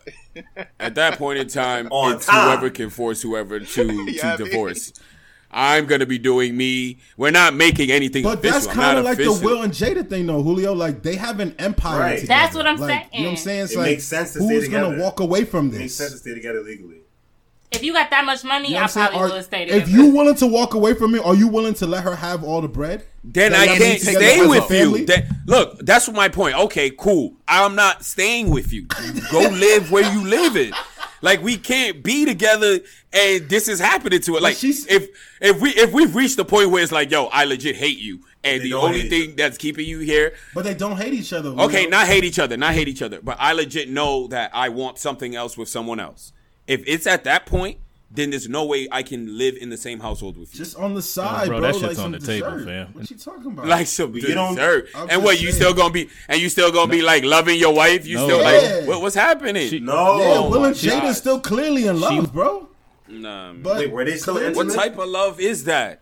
What type of love is that? That's real love. I don't know. Hey man, that's what I like that question, bro. That's what we getting into though, because I mean, personally, I like to hope that I'm evolved and open enough to try anything once. Fuck you. but an open relationship to me seems like you have to be so emotionally. What if you wasn't married? Like would that. You do it now? Would you have like No. Only in a marriage would I trust something like that. Like I couldn't in just a regular relationship. There's no way. Wait. So in a regular relationship, without being married, you would not have like an open, not even an open relationship. More of a like a throuple, like two girls. You have two girlfriends, but y'all all like sexually active together. I would do that. I would definitely. I would be down. What if it was? I believe the term is different. I believe the term is MMF. So what if it was an MMF? Oh yeah, what if it was throuple? Not two. Okay, I can understand that. But that's that shit that I just can't stand. If I'm having a threesome and I don't care how bad it sounds, it has to be another girl. Lou Will would never. No way I'm having another guy. And that's fine. Like that shit is just too ridiculous to me. That shit is too ridiculous to me. Like it definitely has to be another girl. Ridiculous. But at the same time, there's no way I can love my girlfriend and know I'm also cracking another girl next to like. Nah, I like that distinction. You said you don't know if you can love your girlfriend and be cracking another girl. No, I said I know I can't. Oh, okay. I can't. There's no way I could have I love one girl and then at the same time, while we're having sex, I'm also having sex with another girl next to her. But y'all all in a relationship. It's just like if y'all all in a relationship. Yo, wait. So this is not just for she the loves sex you portion. so much that she's letting you crack this Not other just joint. the threesome. No, and she's also with this girl too. Julio's full of shit. Correct. Yeah, so she's also at times making love with the girl without me. Like they love each other too. Two girls and they get along. It's quiet. That's what I'm talking about. It's quiet. Hold on. That relationship is fire. Don't knock it until you try. Hold on. That relationship is fire. You need to do some research in this, Julio. Go look up Lou Will Instagram from like 3 years ago. Go look up D-Ray Davis. Go look up D-Ray Davis. It looks good. Yo, bro, D-Ray Davis look like, he got no worries, bro. Wait, so you would not be down with that, Julian, because you wouldn't want them to have a separate relationship? Yeah, I gotta be in there. What are you talking Julio, about? You can't. He's selfish. He sounds like a man who wants a one or two people relationship. No, because he would be okay with he just said he said he's open to a threesome. I don't think anyone is opposed to cracking two women at the same time. I don't think Slow down. I mean, I'm opposed to that. You're not opposed, Go? I have to be opposed to that. Listen. Yo, don't get intimidated over there, man. Speak your mind, bro. Speak your mind. Said you not opposed? Yo, hold on. Yo, somebody timestamp that. Tell Kev to tell the intern. The way Tate looked at Shane just now, bro, that's money right there. Like you ain't see the gun on Shane hip. Into that? I see the gun on Shane hip. It wasn't even a gun, bro. It was a knife. Tate Mexicans. It was a knife, bro. She had that. Like, act Shane, up, if you don't hear bro. from you tomorrow, we know what happened. It's okay. Hey, what's that character on my block? Tate, how you say knives in Spanish? Say what? Knives. I don't know. Oh, I know what you're talking about. All right, cool. I'm glad somebody caught the reference. Wait, no, I see. I'm not against that idea, but just not for me. Like, I don't think anything's wrong with it. That's what Julio's saying. Oh, Cuchillo. My man. Yeah, I don't think there's nothing wrong with that, but I just know, like. Wait, Sam, you with that? Nah, I'm with Julio on this, man. I feel like the mentality you have to have to be okay with that would leave me to feel as if there's always a back door for you. And because I don't want to be with that type of individual, I would just have to say I'm not secure enough. I'll say it like that. I'm not secure enough. Wait, you're not secure enough for what? I have insecurities that a throuple will challenge every single day. That would literally, I will be living with anxiety. I'm being completely honest.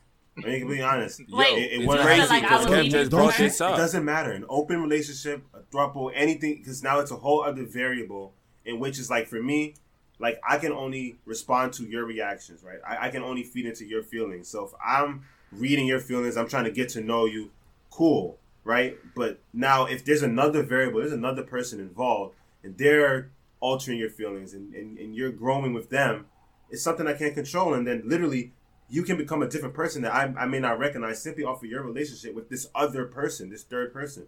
Like, but you on have the a flip side, though, y'all could become stronger. That is true. You said y'all could become stronger? A lot of people say that. I don't want to take that. Really? I told you I'm not there. You guys become stronger. You got 3 incomes coming into the house. I'm not Nick, you would be down? For a throuple fits, not an open relationship. A throuple, so it's two. So two like chicks, a third, two chicks, a third person, but it's like a 3-way relationship, not like you're in love with both of them. To go, I would definitely try to get that off. So that's. I would try to get that off. Like a trick. Fitz don't think it's gonna work. Skateboard gotta be a doctor, like I do that for a few years. Like a Street Fighter combo. Like a Street. You say, I'll try my luck. The way you said that, you don't think it's gonna end well, right? If I had 2 people that loved me and we were building towards something, we're gonna go on this journey called life together. Mm-hmm. I'm looking at the benefits of that, man. You're better together. Is this so? If we have an understanding, you were one of 2 guys. Oh no, I'm not doing it.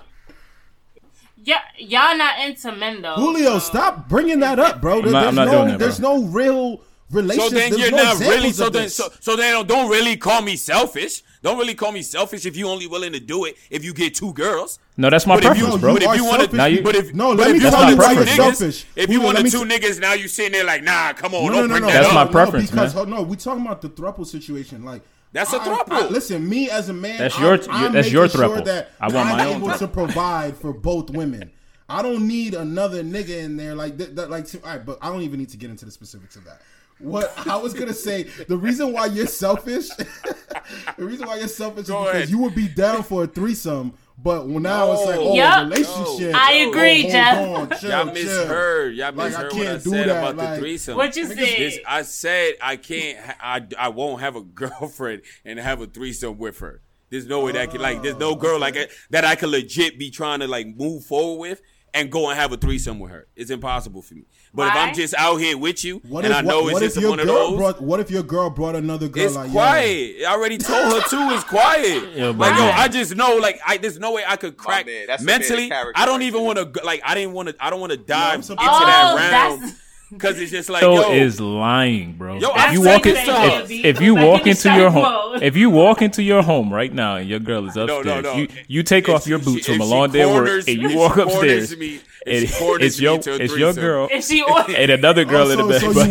So you walking off. What you saying? You telling her to put her clothes on and walk away. You can't stand behind your principles. Wait, no, you said what today? If I walk in and she's naked? I said if you walk in and your girl is in there naked and another girl is in there naked, you telling her to put on her clothes and you walking off? Or you jumping in? Or you joining the party, bro? Step out. No. I'm like, is this for me? Yo, give that man an Oscar for his performance.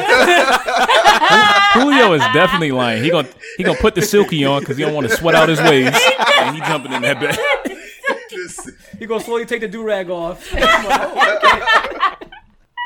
Come on. Yo, Julio, especially if you a little saucy, you had a couple shots, nigga. Like let's not even. Yo, the old me, the old me would have did it. The old me would have did it. Send me the Addy, I'm taking it down. Did you become the new Addy, you? I'm taking it down. I haven't been in New York in a while. When came to me like 5 minutes ago. I'm turning 30 this year, man. I gotta chill with that type of stuff. What is wrong? Yeah, I mean, look at this growth right here. As soon as Sam hit record, that's when the new Julio showed up. When they said this meeting is being recorded, that's when the new Julio showed up. Wait. I don't like this character assassination that's going on. Or this trying to pull me out and put me on Front Street or whatever Jeff is doing here. Well, I'm definitely doing that, man. The whole relationship part, I think, is a definite plus, man. You get two people that's gonna join you in that journey. You get two families that now you get to go on that journey with. You get two more incomes coming in. You guys can build. You can do a lot of stuff, bro. Man, I feel like it speaks to a lot of like, maturity, like just in you, but also the strength of your relationship. Like, to me, I would love to have something like that where like me and my shorty are just that connected and we trust each other that much that like we can invite somebody into what we're building, like, and not question like that, like, oh, you know what I'm saying, like, oh, what's happening here, what's happening there, like. It's difficult. It's definitely difficult. Like the whole situation is just to me impossible. Which I personally don't have the mental or emotional capacity to deal with myself, let alone two other people. Yeah, like hell to the no. Like that's why, honestly, that's why I can't cheat, because I don't understand anyone in a relationship that can cheat because I can't do it. Why are y'all equating this to cheating? Why don't you let me finish the statement first, and then I'll explain the answer. But nah, because it's not cheating, but it's on the same type of level because you're dealing with another person on top of the regular relationship you had. Say I was with my girlfriend and then we started a throuple later. I don't have the emotional capacity or the mental capacity to deal with another person, which is why I've never cheated before, because I can't do that. And plus, I'm too honest. Like, I would have slipped up. I would have told my girl the other, like, what I'm doing, where I'm going. Cheat. Like, yo, shut the fuck up with that, Kev. Like, that's exactly. I'm too honest. Like, niggas try to explain like their shortcomings by like, yo, I'm so full of virtue that like. It's not that. Okay, so I'm not saying it in the sense that I'm full of virtue. Is that I can't lie? Like, don't let him get away with that. Yo, short joke. Yo, Kev, I'm just not a liar. Let's just be real. I feel like a lot of people speak on shit off a principle that like they ain't really experienced, but like. Let's just be honest. You just haven't been in that situation yet. Like, if you met the right woman that made you comfortable in something like that, you're saying you wouldn't even entertain it.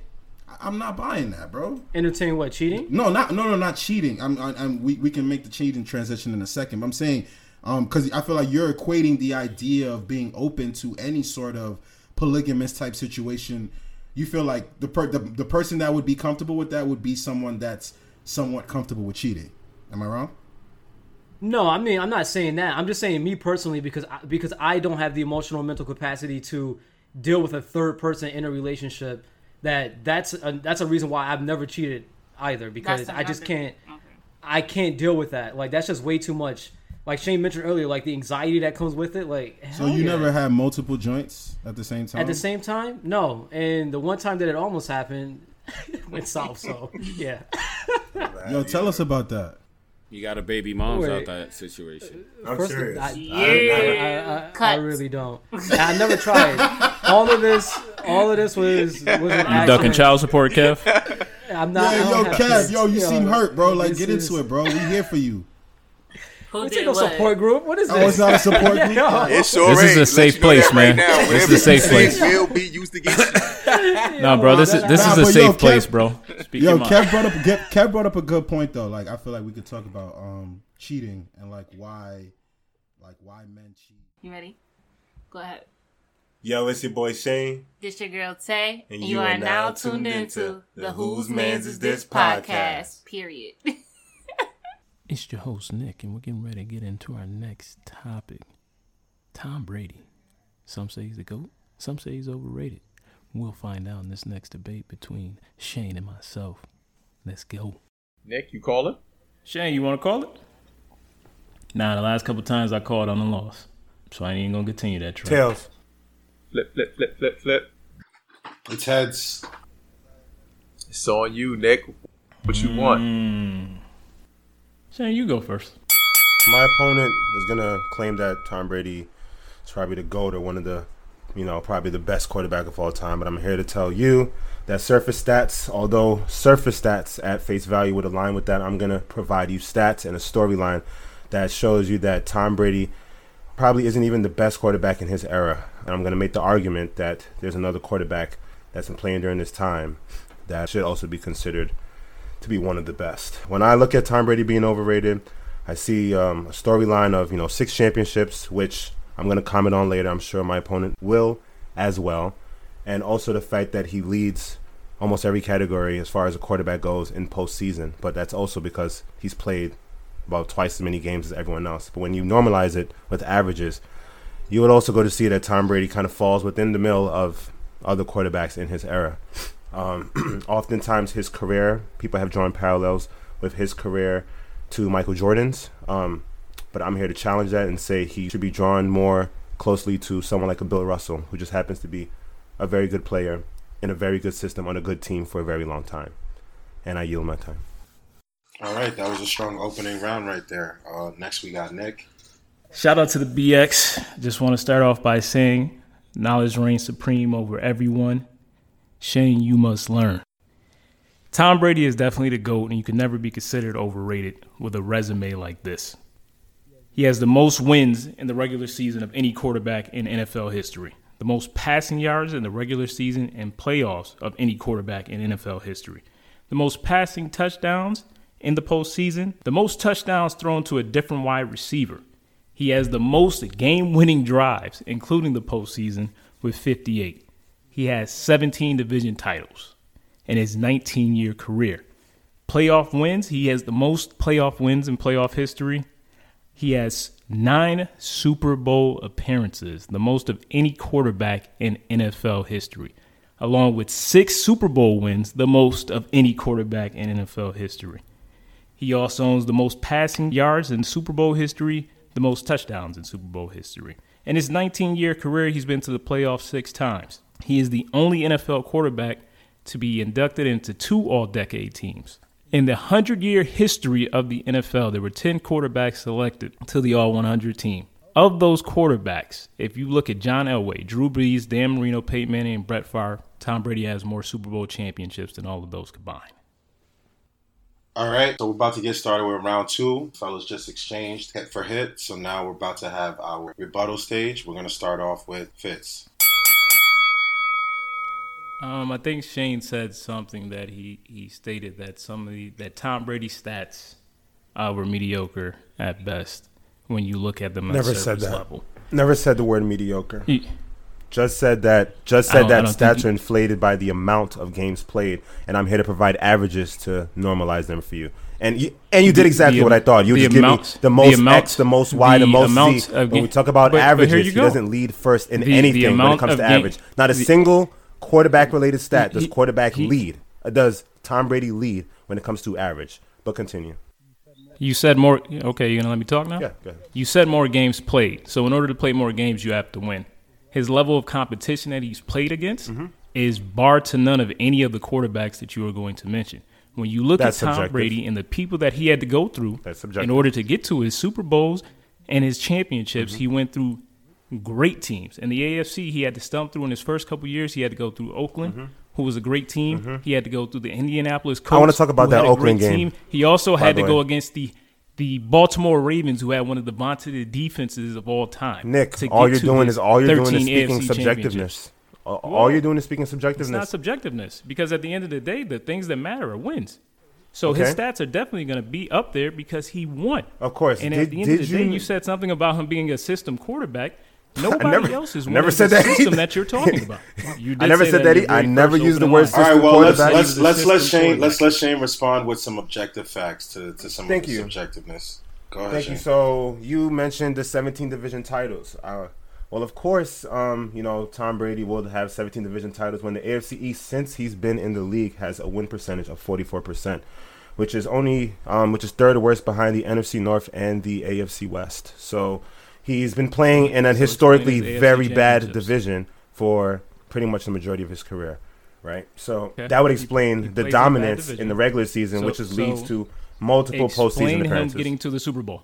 Explain him getting to the Super Bowl because the whole AFC can't suck. Well, it's funny that you say that. So have you ever? I'm gonna hit the group with a staggering stat that's gonna change everyone's perspective on Tom Brady's legacy. You ready? Okay. Mm-hmm. Hey, we all have heard the term defense wins championships, right? Since Tom Brady's been in the league in 2001, the average defensive ranking for the Super Bowl winner over that 19-year span is 7.6. Tom Brady's Patriots, 7.2. It's probably more of a statement to say that the Patriots' defense over the last 20 years is probably the GOAT because it's unprecedented that they've been outpacing the Super Bowl champions over the last 20 years. Do you understand that? The Patriots' defense has outperformed the league, the field. Okay. We're not talking about just their opponent. We're talking about the field. Even when they don't make the postseason, they've outpaced the Super Bowl winner in defense. You just told me what do you have to say for that? You just told me he played. Okay, you just told me that he plays in the weak AFC East, correct? Correct. So if they play 2 games a year against these teams that you speak of, yes, their defensive stats exactly. would be You're feeding into everything I'm saying. You're feeding into everything I'm saying. It's not that I'm feeding into what you're saying because you're trying to make the point that the defense is the GOAT. But if they're playing against weak competition in the division 2 times a year, then that means their defense's stats are inflated. I'm going to give you the Patriots defensive rankings. I'm going to give you the defensive Patriots rankings on all of Tom Brady's rings. Real quick. You going to let me talk? 7, 1, 8, 3, 1, and 6. Continue. In the Super Bowl? Every time he's won the Super Bowl, here his defense, where he doesn't control the defense. He doesn't play cornerback. He doesn't play linebacker. 7, 1, 8, 3, 1, 6. I'm going to give you his Super Bowl opponents. So when he played the Carolina Panthers, the defensive rank of the Carolina Panthers was 6. When he game-winning field goal by his kicker. Hold on. When he played the Philadelphia Eagles, the defensive rank of the Philadelphia Eagles that year was 2. When he played the Legion of Boom Seahawks, the rank of the defense that he played that year was 1. What are you talking about here? And then on his other Super Bowl wins, he went on to have to face the strongest offenses in the league. The Rams were ranked number 1. The Falcons were ranked number 1. What are you talking about here, bro? And then on his way, on their Rams. For the record, hold on. And then on his way, hold on. Let me finish talking. You gotta let me talk here. But at the end of the day, his runs to the AFC, those teams that he played, the defensive teams that he played on his run to the AFC were 1 and 2. 2 touchdowns and 1 pick, and he threw for 145 yards in that Super Bowl against the Rams. Continue. And which game? And the one against the Rams. Again, the defense ran supreme on that team. So what are you saying? And the one against the. But hold on. I want to take a step back. I want to take a step back because I'm not going to go here and tell you that Tom Brady's overrated without giving you a perspective to look at. Let's consider Drew Brees for a second. Let's consider Drew Brees for a second. Since Drew Brees has been in the league, let's consider Drew Brees. His average defensive ranking, so the defense that he had to play with, is 18.9. So that's the difference between Tom Brady, again, 7.2, paces the entire field. Now, Breeze, 18.9, Peyton Manning, 13.4, Aaron Rodgers, 15.8.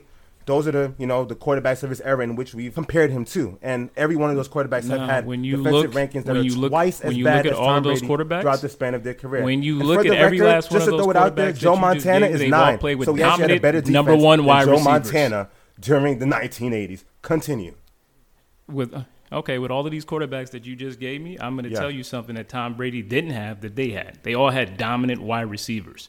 Peyton Manning played with 2 Hall of Fame wide receivers, Reggie Wayne and Marvin Harrison. It's hard for he me also to say played that with a dominant running back in Edgerrin James. You cannot give me objective They're Hall of evidence Famers, so I can tell you receivers that. Win At the end of the day, you cannot show me a trend where top receivers win championships. You're trying to argue his stats aren't. You're trying to argue that his stats aren't up to theirs or not up to theirs. Show me a trend. What I'm telling you, where top receivers are winning championships. And now wait, when Tom Brady was hurt, in that 1 year, top wide receivers don't win championships. The Patriots win 11 quarterbacks win championships, and we see the winner with the most championships. Fellas, we have a question from the audience that may help you find the answer to the question that you both are asking right now.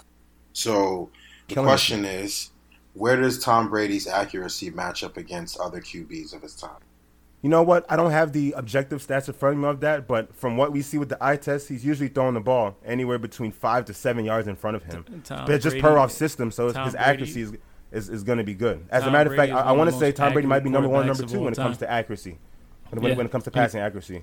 That's not a stat that proves anything. That points to the fact that he may be a system quarterback because Again, when he got hurt and missed the whole season, the because nobody else is winning that system and still dominated the division. Did they win the Super Bowl? Versus when Peyton Manning missed the whole season, his team went 2-0. But what that speaks to is this. Sorry, I almost misspoke. Shane, his team went 2-14, which led to a number 1 pick. Again, I'm showing. I'm you're just talking facts at this point in time. You're not giving me facts because facts not made much of a difference in the Patriots dynasty. This is what facts would make. Okay, when you sit here and you say that he's a system quarterback, I haven't gotten on the cheating. He is the one that I still have a whole segment on the cheating. Well, now with that, I still have a whole segment on the cheating. You got to let me talk. I have a whole segment on the cheating. You can't just sit here and just ramble off random shit and not let somebody talk. At the end of the day, if he was just a system quarterback and anybody could do it, when he was out, the Patriots would have been winning Super Bowls. They've never won a Super Bowl without him. He was out for one season and they went 11-6. What are you saying? Bro, Tom Brady has never won. Did they win a Super Bowl? When his defense didn't perform. Did they win a Super Bowl? 10.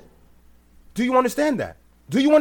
Look how weak your argument is. Look how weak. Are you going to let me talk, bro? You won't even let me talk to get my argument out. Understand that. When Drew Brees won his championship, I'm literally answering your points. Are you Did you know that? Did you know that? You know what? When Peyton Manning won his first championship, his defense was ranked 23rd. Did you know that? I'm hitting the audience with information that matters. You're not hitting them with anything. You're hitting me with nothing. Nothing at all. You're just rambling. What you're saying is the fact that the 11-6 Patriots didn't win the Super you're not Bowl even letting me is talk, a reason man. to discredit the fact that he went 11-6 and won the division with a backup quarterback. What I'm trying the fact that he didn't win the Super Bowl with a backup quarterback discredits it. What I'm saying is this. Fitz, you take the last minute. All right, go ahead. The quarterback. All right, the teams that you're mentioning and the quarterbacks that you're mentioning all had better offensive weapons than Tom Brady. At the end of the day, you're saying that his stats don't match up to theirs. But in the one time that we did see him have a dominant wide receiver such as Randy Moss, he blew the league out with his stats. He ended up throwing 50 touchdowns. So why are you bringing that up? In 1 year. He went to the Super Bowl, though. They didn't win the Super Bowl. Why are you bringing that up? So, okay, if not winning the Super Bowl is a point that you're going to make, then you definitely have no points to make here because he has more Super Bowl wins than every quarterback that you just mentioned. Why are you bringing it up? He has more Super Bowl wins than... Did it help? Did it help? We have a question. We have a question from the audience. I believe it's what quarterback or quarterbacks would you say are better than Tom Brady? Then, if you're saying he's not the best. Okay, so that question I'm assuming is directed to me. The question was, is Tom Brady overrated? And what I've done was answer the question, bro. And no, the debate. Question, bro.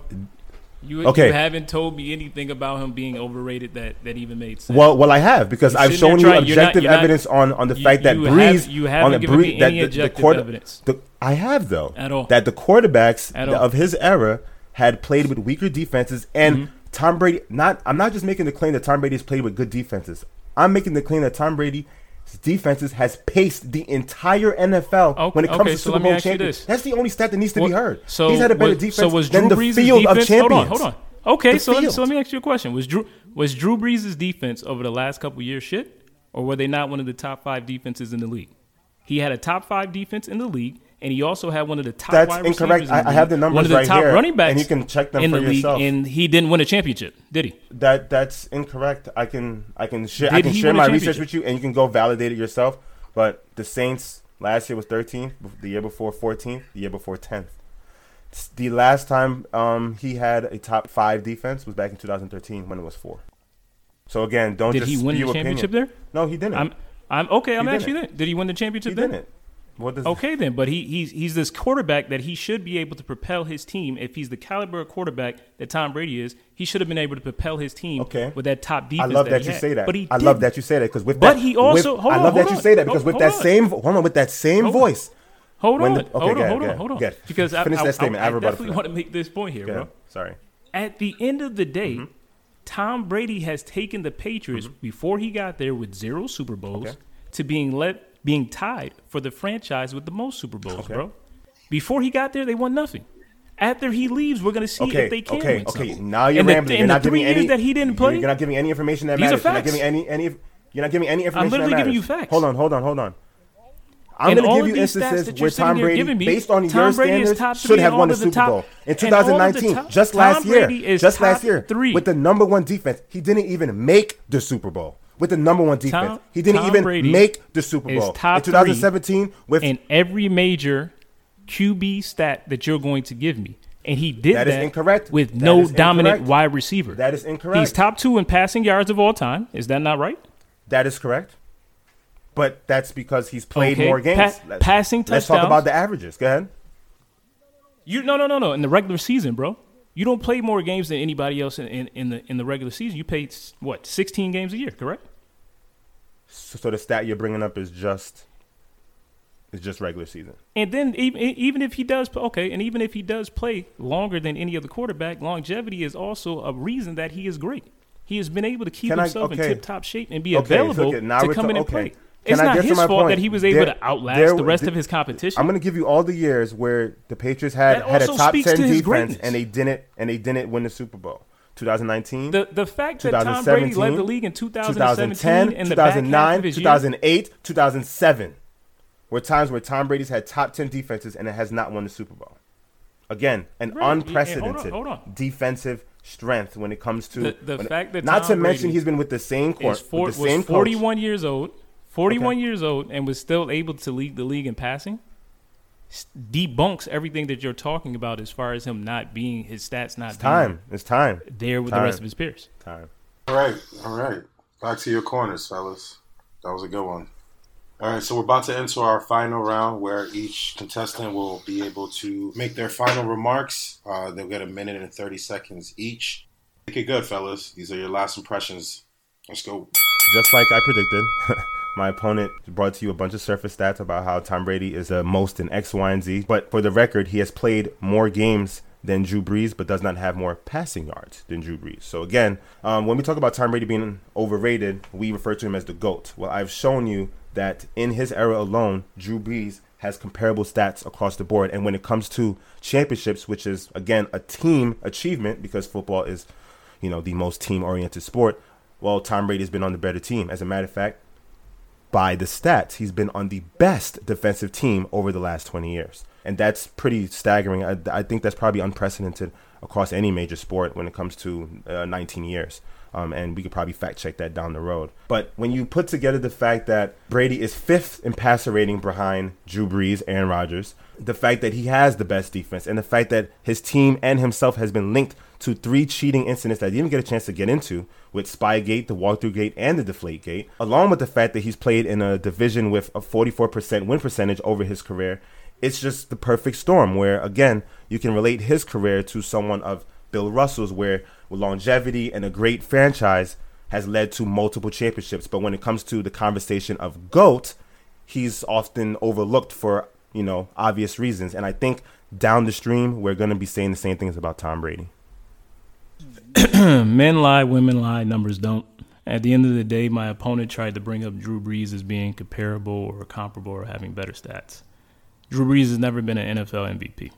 So that speaks to the point that nobody believes that he was the greatest quarterback in the league at any point in time in his career. Tom Brady is the 3-time most valuable player, 14-time Pro Bowler.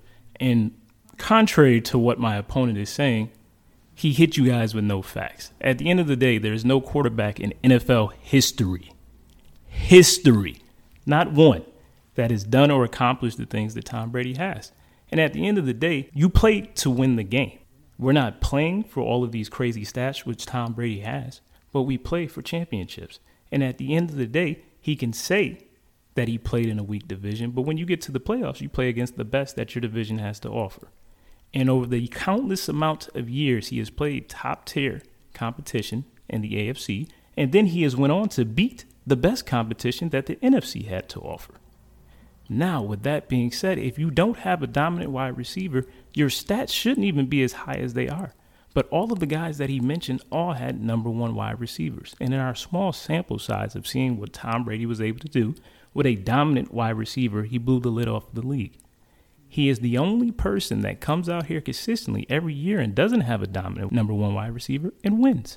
Regardless of the situation, he has more comeback wins than anybody. So that means including the playoffs, most of his Super Bowl victories have been comeback victories where he's at. Time. Hey, y'all.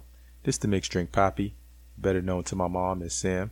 And thank you for tuning in to another episode of the Whose Mans Is This podcast. Hey, we're about to get more in touch with our sensitive side here on the Whose Mans Is This podcast. Hope you guys enjoy this next conversation, a.k.a. the Brotherhood Smoke. He really had a Draco in the back, and like a couple pounds of marijuana, if not more, and some other kind of. Let me just Google this joint. Yo, bro, with the way they're shooting black men nowadays, you should roll around with a Draco, and you do need a little weed to take the edge off, bro. Like, at the end of the day, I don't feel like that's anything wrong with that. Yes, a little weed is correct, but that's not what he had on him, sir.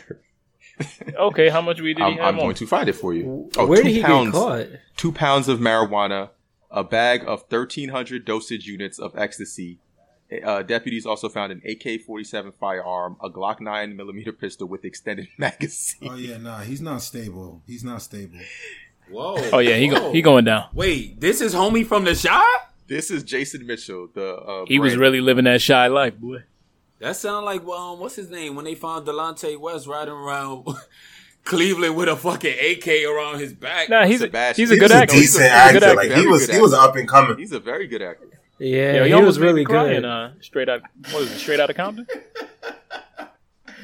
Fancy yeah, crowd. But he played phenomenal job. When he showed that Eazy-E scene, a tear almost came to the corner of my eye, bro. I ain't gonna front. Yo, no funny shit. But speaking of crying, I was listening to Jeff, the audio of when what EP was that when Nick was moderating and he ended it with some emotional ass teary speech. Nigga was like, "Yo, police brutality combo. I want to just give a moment of silence to George Floyd, Ahmaud Arbery, Breonna Taylor."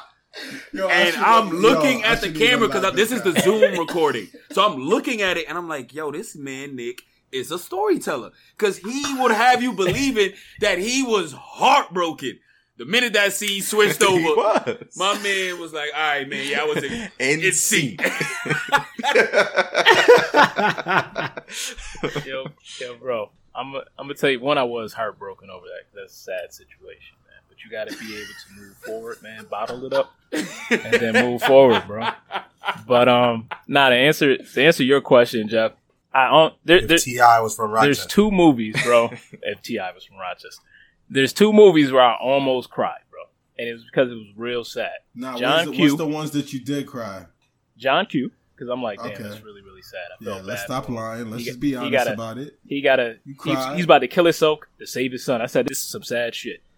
And Antoine Fisher. Because I was like, that man had a hard fucking life, bro. Damn. So Notebook to make you cry, man? Hell no. Not even close. Fuck the Notebook. What is with the Notebook that make everybody cry? The woman doesn't remember who he is, and every day he reads her the entire story.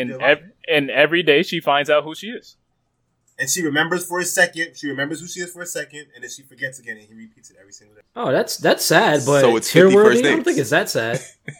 Cav, you cried yourself to sleep when you saw The Notebook, bro. I have never once seen that movie a day in my life. Do not. I have never once seen the movie a day in my life. You bugging. Verify first. Verify if I've seen the movie. I have never watched. Verify first if I've seen the movie before you lodge baseless accusations. By myself. The Best Man Holiday. I shed a tear. You shed a tear at The Best Man? The Best Man Holiday. The Best Man Holiday. When they started lowering his wife's casket? That's a good one. That was a bit much. You cried? When they started lowering her casket into the ground? Yeah. That was a lot. You know why I didn't cry? Because I knew halfway through that movie how this story was going. Oh, yeah. No, you could tell. When she started coughing up that blood, I said, she out it. That stuff don't be sad, man. The stuff you be seeing. Nah, I'm a cosign Fitz, bro. I watched John Q during the summer camp. Thank you. During the summer camp in 7th grade, bro. Like literally. Camp. Bro, you was crying in 7th grade, bro. It was the summer camp, bro. Bro, that's a sad movie. Kind of crazy saying that, but there was 10th graders. There was 10th graders at the camp. It was 7th through 10th grade, bro. Yo, bro, it's a sad movie. Theater, bro, was crying, bro. Like it was all middle school and high school kids. Like dudes was in there, like making sure nobody see. Like, yo, I gotta get out of here. Like dudes was trying to get out. Down. Like, yo, this shit is too sad. Like dudes were breaking down in there, bro. Like, nah. John Q's one. You know how Denzel be acting? Oh no, that movie was sad. Go and pop that movie back in. I've seen that movie dozens of times. The combination of that lady is one of the best criers in Hollywood history. Like he said, Hollywood. No, she is. She's known for Pursuit of Happiness. Pursuit of Happiness. I put it up there too. Yeah, that got your boy. You know what she did when she told her, do something, John. You gotta do something. Oh. You can't put the pressure on the she's man the master like that. of like crying and like angry talking through her cry. Like, yo, Jeff, she put the phone to the son's mouth. Fitz been dying for this moment. Can you hear me, Dad? He's like, give me one of those Nate such and suches. He's like, yeah. I'm like, oh, bro. I'm like, they got the little kid up out of here, man. Oh, man. Because you knew he was about it. My guy G. Yeah, my guy G baby bit the dust. That was a tough one, man. Oh, that was a bit much. I still didn't cry. That Central Park special. Wait, When They See Us? Wait, you talking about the movie When They See Us? I didn't watch it. Yeah, When They See Us. I think I cried. I think I legit cried. The first episode had your boy. Yeah, yo, Shane, I feel like you like crying now. Who, me? Nah, Shane. Yo, Tay made me soft. Yeah. I feel like Shane enjoys a good cry now. Like I do enjoy that out. Right. When They See Us had me on the ropes. I couldn't watch the rest. It's a series. Y'all it's not a movie. This Is Us. You never seen When They See Us? No, I haven't. No, I wasn't in a good state to watch it at the time it came out. Y'all, I couldn't finish it. Yo, bro, I can't watch stuff like that because I'd be ready to punch white people. That's why I couldn't watch it. It was too much strife going on. Yeah. Y'all gotta watch it. Y'all crazy. I didn't watch This Is Us for that same reason too. Like, I don't watch shit that I know is about When They to See make Us me cry anymore. Like, you have to see When They See Us. The production, the drama on it, the acting. Wait, When They See Us, is that the Central Park? They had, what's the name? Who was it? Blair Underwood's in there and John Leguizamo. I'm sure it was good. The ropes, bro. After the first episode, when they bagged Buddy up, and it wasn't even like he wasn't even in it. My man's got locked up, and they hit him. The dudes was in prison. Like, yo, where you from? Nigga said Harlem. Nigga said, yo, I heard Harlem niggas some hoes. I said, time out. Time out. Yo, they did that boy dirty, bro. That was the last episode for me. Last episode. And I went strictly to just, getting the recap and reviews offline. And I'm like, I couldn't get past the first episode. My nigga got the smart notes. Enough is enough. I'm not, like, yo, I've hit my max on the emotional shit. They had the one episode when the dude was in solitary. The whole episode was him going through the face of solitary. Yo, I lost it. And that was the kid. That's the one that got done the dirtiest, and he wasn't even involved, like, in the whole shit. That's crazy. He just stuck up for his mans, because his mans is younger, and he was figured his mans would go, his mans is older. His mans was getting arrested, and he was like, well, let me go with you. Yeah, that's what it was. Right. You was with me, and your mom gonna be tight. I'm just gonna go with you down. So you be good. And then since he went, there was... Wait, whoa. He just went down to the precinct and ended up getting put in jail? His friend was getting arrested. He was like, hey, like, I was with them. His mom is gonna, like, they didn't have cell phones back then. So he's like, I got with you. And he got thrown in jail for that? He was the one who got it the worst. They implicated him into that story. They put him into that. He's the only one who got tried as an adult, too, because he was older than them. And he went to real prison. They all went to them. Yeah, he went to real prison. Everyone went to juvenile. He was in there with the grown man. That's where they asked him that, yo, Harlem niggas some whole shit. I was like, no. I'm running it up. I bet on myself. I'm doubling up. I'm chasing my dreams. I'm testing my luck. It's about to take off. You coming or what?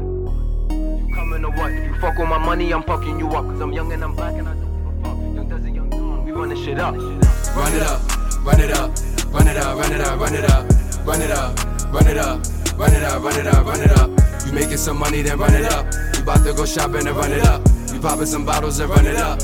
My bank account on the up and up. Thank you for tuning in to this week's episode of Whose Mans Is This? This podcast is brought to you by 6 cool brothers: Jeff, Julian, Kev, Nick, Shane, and Sam. Intro music by Jacques Lane. Outro music by Berlin.